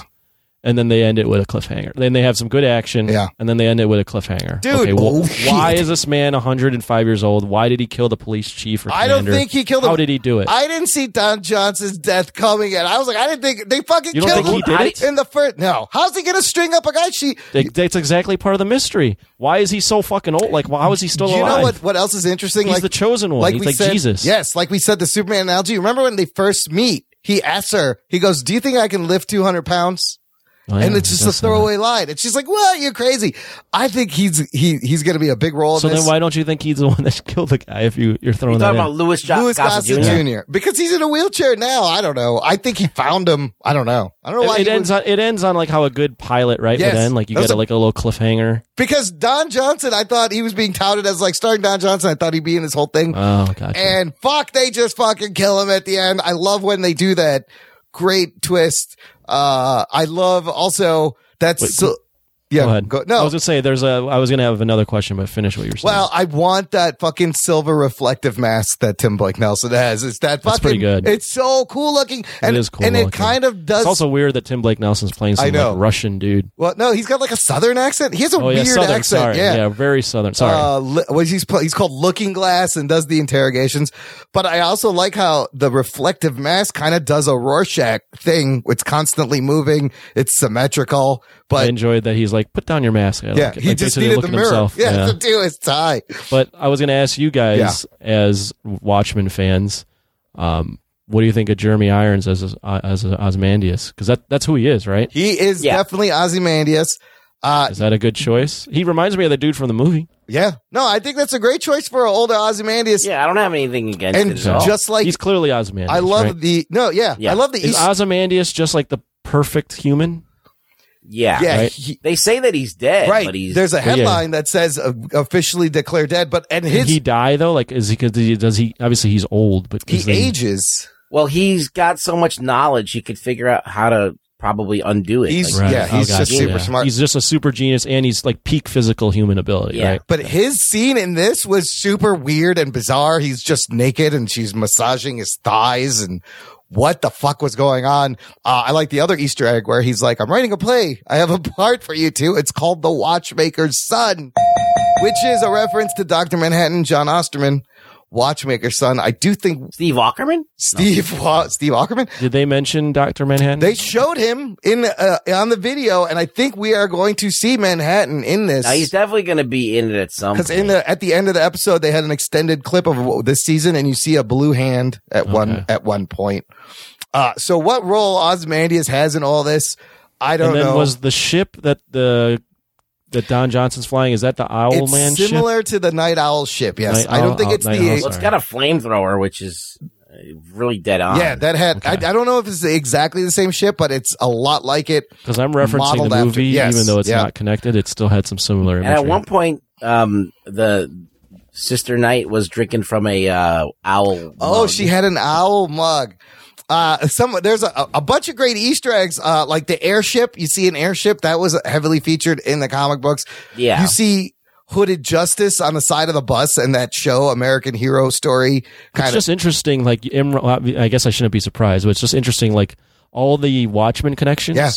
Imran is just loving. I love it. And that's what Ruggs Boy doesn't like. Ruggs like, where's the Watchmen? This is not Watchmen. Well, I'm like, what is this? Does this really have anything to do? Could you take out all the Watchmen stuff and still tell the same story? I don't know. Rorschach. And I don't know yet, but if that's the case. Not, right? Yeah. Or probably you could. I'm sorry. Yeah. I don't know about like what's down the line, but from this first episode, I'm like, all right, this is all like peripheral stuff. It's not really like germane to anything. I mean, again, it's the first episode, and that's why I thought they laid the pieces and the mystery very well and built this world pretty well right in the first episode. I mean, look, it's HBO. It's done fucking well. It's acted well. Production it's directed value. Beautifully. Yes. So I have no qualms with that. It's just that it just doesn't seem like Watchmen to me. That's all. At this point, like maybe to you because of the content it is, but. I don't know. It just doesn't feel superhero. Here's a little Watchmen Easter egg I loved where she's walking by and the guy's holding a sign that says the future is bright in stark contrast to the sign Rorschach used to carry saying the end is nigh. I like that parallel. I like when they said the Latin words. That's Latin for who watches the Watchmen, and everyone answered, we do. Who says that? Don Johnson's character. Remember when he's talking to all of them? Oh, yeah. He ends with the Latin. Also, the watch motif is very much there. He gets a pocket watch. They chant What's tick-tock. the deal with the like the superheroes amongst the police? So there's like there's Russian dude with him. Yeah, the red guy. Then obviously the southern dude. Yeah. And then obviously the girl. Sister Knight, who was retired and came out of retirement. I mean, I think it's interesting where they put the police because I'm not quite sure, what side entirely the police and the superheroes they're working together. Are they still illegal? Well, you're not supposed to like entirely. That's the vibe I got.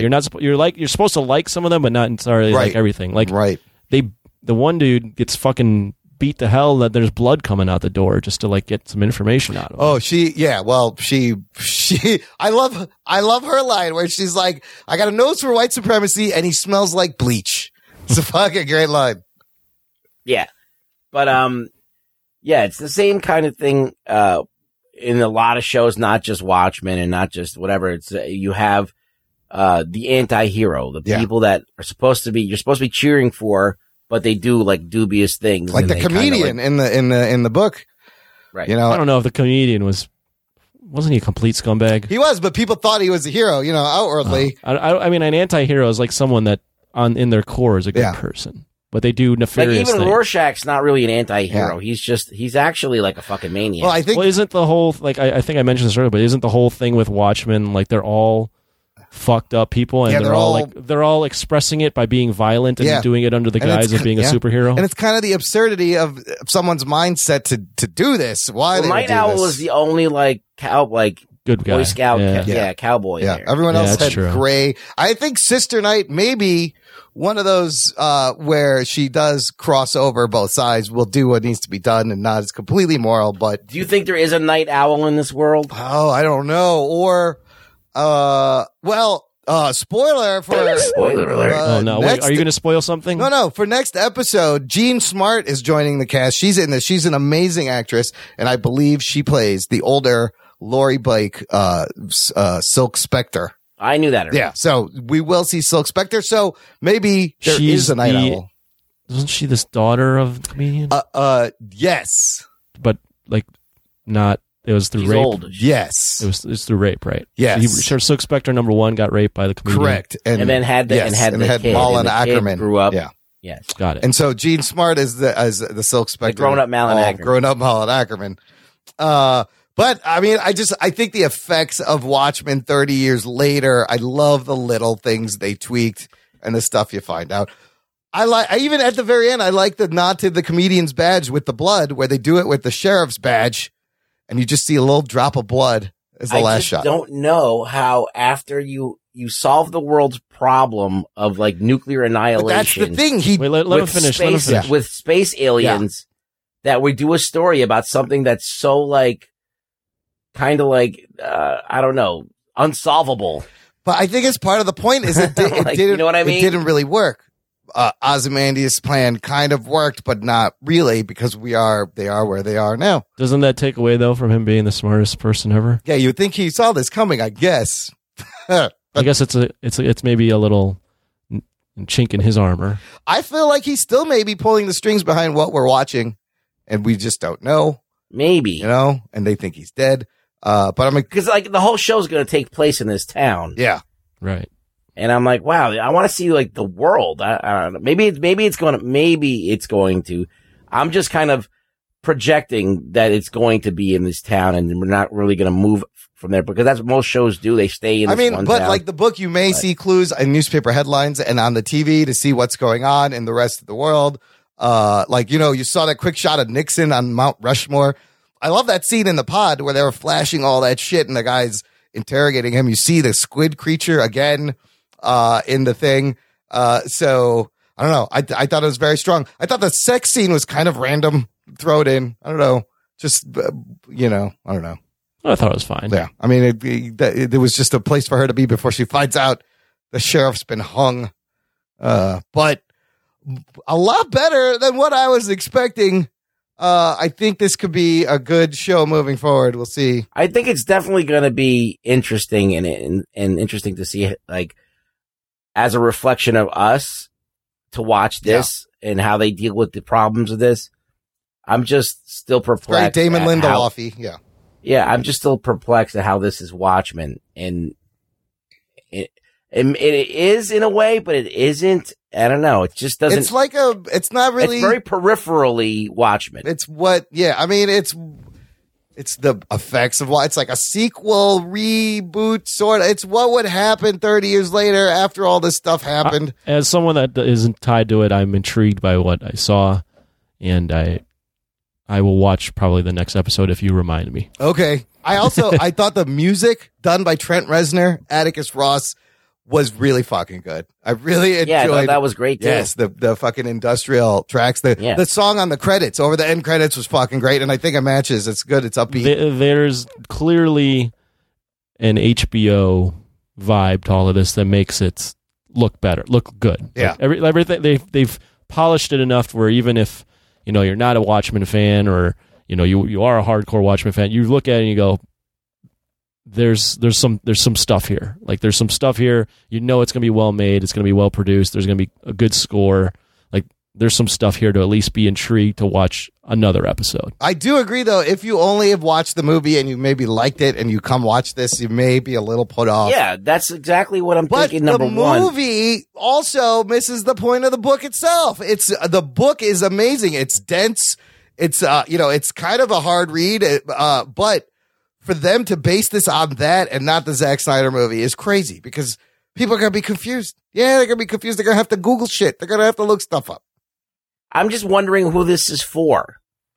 Is it for people who've never heard of Watchmen? Like, now you got to learn about Watchmen. Yeah. Now you got to go fucking figure out why is there fucking squid raining, or what is, like, are they going to explain all this shit? Are they just going to Are they just going to wink and nod to it? Like, I don't know. Like, I mean, we're going to have to wait and see. But like, there's a lot of shit to explain that they started.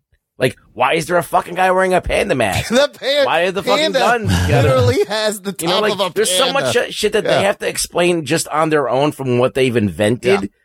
And they got to explain to a new viewer who's never watched The Watchmen or never read The Watchmen what all this shit is. It's just a lot of stuff to catch up on. I respect that they're not spoon feeding or hand holding the audience. That's pretty ballsy. I think they're targeting, so just anecdotally amongst my friends, I think I have a group chat with a bunch of my friends that like all the Marvel stuff. Yeah. I don't think we've all read Watchmen, but we all kind of have heard of it. Yeah. So I think they're targeting that fan of like Marvel, DC movies that like you've been ingrained in this culture now for 10 years. Someone has had to have mentioned Watchmen at some point. Like, oh, you like those movies? Yeah. Like these comic book movies? You know Watchmen's like the best one, right? Yeah. So I think it's trying to pull that fan of like someone that's been ingrained in the comic book culture and is now like, they've probably heard about Watchmen, and then there's like, oh, there's a TV show about this. This is the perfect time to jump in. Yeah, but that's the reason I think that all of the Watchmen stuff is going to be peripheral because like they have to like get this train moving, right? Yeah. And they got to get the story going. They got to get the characters going and all this stuff. So like all this other stuff that's tied to it is like all like just, window decoration. dressing. Yeah, it's just window dressing. Yeah. But I mean, they got the story moving well. They killed fucking Don Johnson. Yeah, it's great. And I'm really interested to see more of this alternate 175-year-old man killing the dude. Yeah, how old is Lou Gossett say? He looks fucking old. I think he said over 100. I was like, holy shit, Lou, what happened? And who was the baby? The baby would have been 5 years younger than him now. Well, if he was 6 and 19, yeah, he would have been like 106, technically. If it was almost 100 years ago. It's over 100. I don't know who is this baby. But overall, I think the baby is her mom. I think you may be right. And so he called her out of nowhere and knew where she was and knows who she is. It's clearly, he's been watching her. Yeah.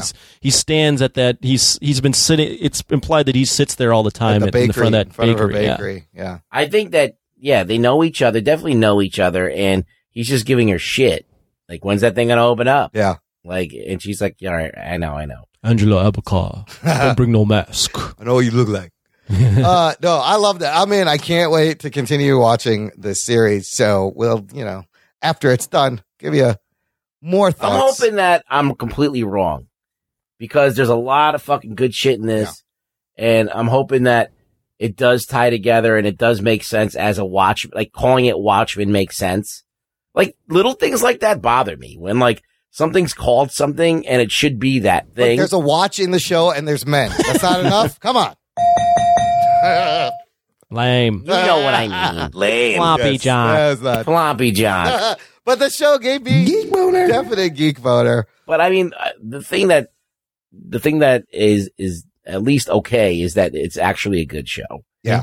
So if it continues to be good, I don't mind that it's associated with Watchmen. I just hope that it's not so peripheral. But you don't trust Damon Lindelof? No, I don't. That's the one thing that's making me doubt it a lot and giving me a bad defense, taste. I feel like every show he's done, he kind of gets a little bit better and more critical. Like The Leftovers apparently is very good. It has a little bit better than Lost. He learns stuff. So I think everything he does, he kind of fine tunes and learns a little bit more. So maybe he won't jerk us around like he did in all of fucking Lost. And that's a different case. That is a network show. They were writing half a season at a time. They didn't know. They had to make shit up. Here, he knows his show run. Do you think, to kind of just play devil's advocate, I don't think HBO is intending for this to be just a one-off, right? More than one season?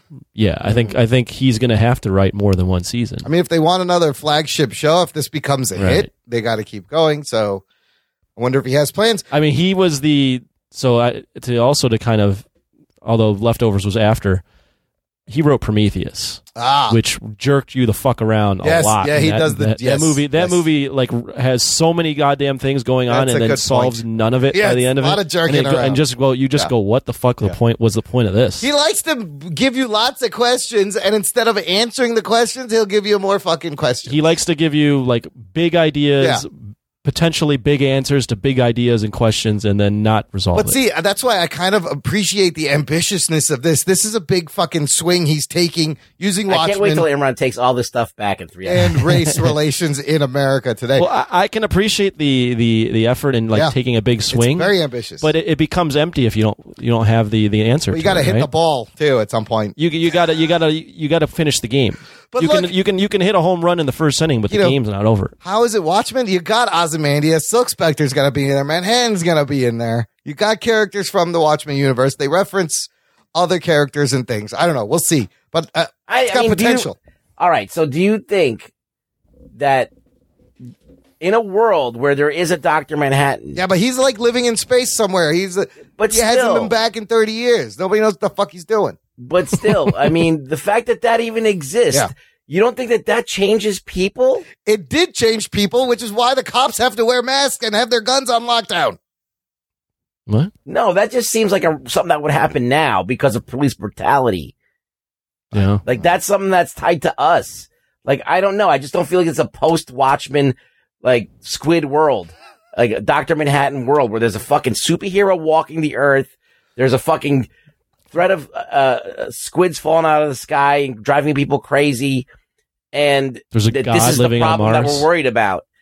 You know, we're worried about police brutality, which is something that would happen in our world because we didn't have that shit happen. Did they know that they knew that Dr. Manhattan existed in Watchmen universe, right? Like the people knew?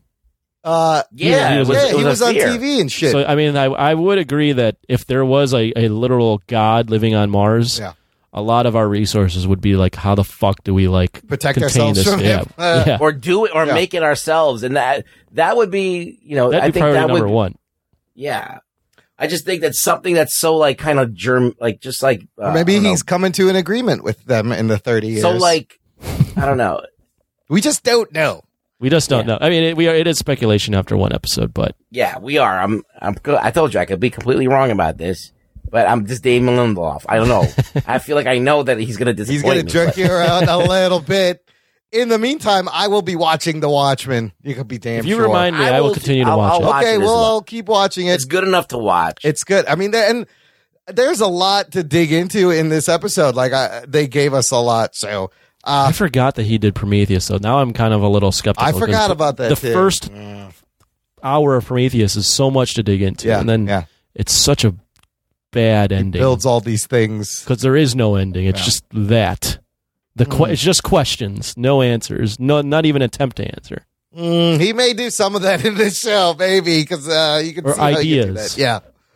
Setting all these ideas. Maybe he'll be a little more... Maybe he's a little more refined. Substantive and has figured out not to jerk the audience around. Fuck him. I'm in. Fuck him. All right. Good review. We're going to keep watching. Listener, let us know what you think. Let's do some news from the nation. It's time for news from the nation. It's time for news from the nation.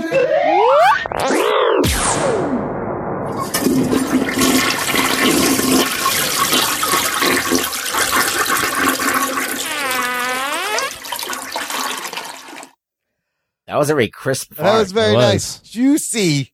Dude, William Salgado posted something to our Facebook group, kind of a neat Easter egg, maybe unintentional. He says, for the Joker movie, he says, I haven't seen the movie yet. Yeah, I know it's late. I saw this picture on another page, and it seems like the time is always the same in a lot of scenes. Is it a coincidence, or is it just luck that everything happens on the same time? And in this photo that's been going around the internet, all the clocks are at 11:11. And there's a couple of reasons this could be. I like some of the theories. What do you guys think? I have some comments from our listeners about explanations, but what do you guys think? Do you think this is intentional? Is this a sign that yes, this is it's intentional? So, but if it's intentional, does this saying that everything is in Arthur's head? That's the first thing I thought of. That's the first thing I thought of. It's all made up in his head because the I time thought doesn't of this move. because of Fiddlesticks brought this up to me when I recorded the show, and we did a little post talk, and he pointed it out. And I believe it is also intentional. I didn't see it in the movie. I didn't notice it either. But it is by raising that, it's very possible that this whole thing was in Arthur's head.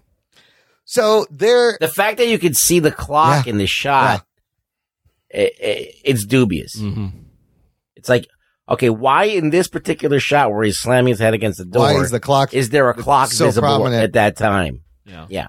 So there is a couple of things at play. On the one hand, the number 1111 has a lot of interesting connections to it. Blake Braden says, the phrase 1111, you make a wish. He quoted, an energetic gateway has opened for you, rapidly manifesting your thoughts into reality, choosing your thoughts wisely at this time, ensuring that they match your desires. As in, don't put any energy into thinking about fears at all, lest you manifest them. Matt Delhauer added, or tie into the same theme as Jordan Peele's Us, and the use of Jeremiah 11:11 Bible quote, therefore, thus saith the Lord, behold, I will bring evil upon them, which they shall not be able to escape. And though they shall cry unto me, I will not hearken unto them. Now, on the other hand, if you Google 11:11 in movies, you will see that this is used in a lot of fucking movies. Clocks are always at 11:11. Prop clocks, also, Malofsky points out the hands form a shape of a smile. It's a known tactic in watch ads. Just Google them. They all show the same time because it looks like the clock is smiling at you. Also set at 11:11. And then officially from Todd Phillips and Joaquin, they said in an IndieWire article interview, it's just a coincidence. He knows it's in there a couple of times. He just thinks that it doesn't mean anything to him, and people are digging too much into it. So there's a lot of crazy things with 11:11. If we think it's intentional, I think it adds a nice layer on top of this movie. It's another talking point that this movie. How can it not be intentional though? They're saying that all the clocks are always put that way. Prop clocks are always set at 11:11 because it looks like it's the nicest look on a clock. I don't know. Especially on film sets. They could have been from the same prop house. They could have reused the same clock. Spotted Emily points out. I didn't see it in the movie again, but I would believe that it is intentional. Just the vibe of the entire film. There's also a horror movie called 11:11 about the time 11:11. I mean, it's done in a lot of movies. And Jordan Peele's Us also, like Del Hauer. Apparently, there's a whole thing about 11:11. So whether it references evil or madness or insanity or delusion, I don't know. I like it, though, because it's a nice little touch. Jess Rivera wants to know, anyone watching Batwoman, Geek Boner, or Floppy Jock? Slight chubster for all the Chicago Gotham scenes. Anthony, I know you haven't fucking watched this. I haven't seen it, but my friend Rex, who's been on the show, says, what's her face? What's the actress? Ruby Rose. Terrible in this show. Look, she's a little one note. She's just kind of, that's all I got. The same badass kind of one level of acting. Ruggs, have you seen any of this? No. It's not bad. It's very CW. Of course, it's exactly. I'm done with those shows. It's exactly what you would expect from a new CW show. I've seen 5 of those fucking shows. I don't need this shit. I do love that there's that Gotham is Chicago, like just like in the movie Joker. Unapologetically, it's New York. This is clearly Chicago. Let me ask some questions. Okay. How long till she gets a little Scooby Gang? Oh, it's already building. Lucius's Fox. Fuck that show. Luke Fox. Fuck that show. Luke Fox. So Bruce Wayne Batman has been missing for 3 years. And in the first episode, she very easily breaks in and finds the whole Batcave. And Luke Fox has been looking over it. He modifies the suit for her. And I've watched the first 3 episodes. So it isn't until the 3rd episode that she gets the red wig and stuff. But there's a nice mystery with Magpie, the character of Tommy Elliott, that you may know as Hush. Oh, shit. Is on the show. And there's a lot of talk about Bruce. There's a cool little twist between Magpie and Ruby Rose and her origin. And I don't know. It's all right. It's typical. Ruby Rose is adequate, but she is like always. It's like the same kind of level of look. I just feel like that every one of these CW shows eventually becomes the same exact fucking show. Absolutely. There's a formula. Yeah, that's true. The spin-off, Arrow spin-off is going to be called Green Arrow and the Canaries. So once Arrow's over, it's not going to be over. There's going to be another Green Arrow show, a bunch of chicks being Green Arrow. There's going to be a Green Arrow. Green Arrow and the Canaries. And it's like they're him and Felicity's daughter from the future, something. I don't know. Yeah, I'm not going to be watching that either. It's Batwoman's all right. I've been watching Flash, and they're heavily setting up for the Crisis on Infinite Earths. You're still watching that, huh? The Flash is the only one that I'm watching. But this crossover should be good. Yeah, it's all right. Like, that's what you are basically doing. What Francis Ford Coppola? You're just sitting there, fucking just lapping this shit up. No, that you've seen 1,000 times. If I was into it that much, I would be watching all of the shows, and I kind of have not watched Arrow or Supergirl, or I checked out Batwoman. Yeah, but you still got your tongue on the tit a little bit. I gotta know what my man Grant Gustin and Barry Allen's doing. I just sometimes you miss him. You got to know what Peter Parker's doing. I mean, Grant Gustin is exactly Barry Allen. Peter Parker running through time. So Batwoman, slight, little tiny boner. Geek boner. I don't. Floppy jock. Floppy jock. Some people are taking it, Whoa, though. that's fucking dead close. Right? Anthony is really good. All right, last thing I want to do here, listeners. You know how we always ask you to leave us a rating and reviewing. Leave us an Apple Podcast review, but you may not know what to write, which I've been in that situation. There have been podcasts that I want to leave a review. I don't know what to do with my hands. And I want to open it up, and I'm like, I don't know what to say. Well, I have some examples from some great reviews we've gotten recently. Anthony, why don't you read this first one? I'm going to have you guys read these as an example of what to write if you want to leave us a review. This review was from Joe Havoc 101. Thank you, Joe. If you're a fan of podcasts, then you must subscribe. Do it. The difference in the three hosts make this fun and entertaining and he's supposed to say and entertaining listen each and every week. There's a jock, a nerd, and a freaking foul-mouthed puppet. Yeah. I can't get the audio drops out of my head. Geek boner. Love it. Geek boner. That's great. That is a perfect review. Thank you, Joe Havoc. Rugs. Where can the listener find you? Oh, sorry. Rugs, read the second one. This is by that douche. What a douche, Billies. Love this show. Found the show by Googling good pop culture podcasts. And it instantly became one of my favorites. Funny, interesting, and most importantly to me, consistent. If you like Fat Man Beyond or Collider Heroes, I highly recommend this show. And I want to say something else. Oh, shit. That's I'm not going Hey, thanks, Bill. That's high praise. That is high praise. Fuck those shows. I love Fuck that show. That is an amazing comparison to be put with those shows. I'll take it. Thank you, Bill. This next one is kind of weird. You could be weird. It's fine. It's from Gorilla Tokyo. I think I know who this is really from. I think I may know too. The title is Montreal Jack Cheese. Oh, shit. Now that is an inside Facebook Nation group cuts, joke. In all capital letters, Gorilla Tokyo writes, I like this podcast. It is great. There are many podcasts like it, but I like this one best. Tony likes Godzilla and sports. I mean, like Spider-Man. I think he meant to type Imran, and it came out, I mean. No, I think he meant to put Amin. He's being funny. I think I'm going to call you I mean. Great enthusiasm with the caps and the exclamation. Love that one. And then I had to put this in. This is probably my favorite review. You want me to read this one? Yes. This is one of my favorite reviews we've ever gotten. This one's from Just Jess 21. Title's called Home of the Geek Boner. Nerd juices not flowing. Having floppy jock issues.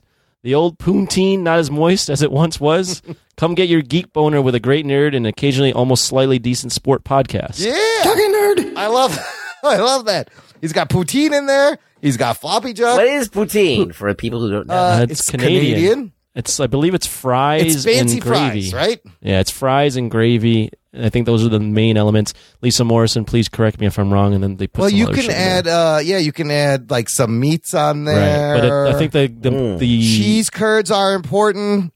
I think the main thing is potato and gravy. Brown gravy, French fries, cheese curds. I've had it with some beef cheek, kind of a gourmet upgrade of poutine. Beef cheek. Beef cheek. This came out of a food truck in Wisconsin. It's fucking great. When I was in Vancouver, I had an opportunity to order poutine, and I didn't. Now, does your poutine have to be moist? It's the gravy. More poutine, please. Oh, shit. It's gotta be. My balls was hot. It's gotta be warm. I like to have some moist poutine. This poutine's too dry. That means they didn't put enough gravy on the poutine. You want enough gravy to cheese curd to French fries. I like my poutine wet. I like my poutine wet and sloppy and drippy. Absolutely. Yeah. And hot. Rugs, aside from your poutine, where else can the listener find you? Oh, my God. Oh.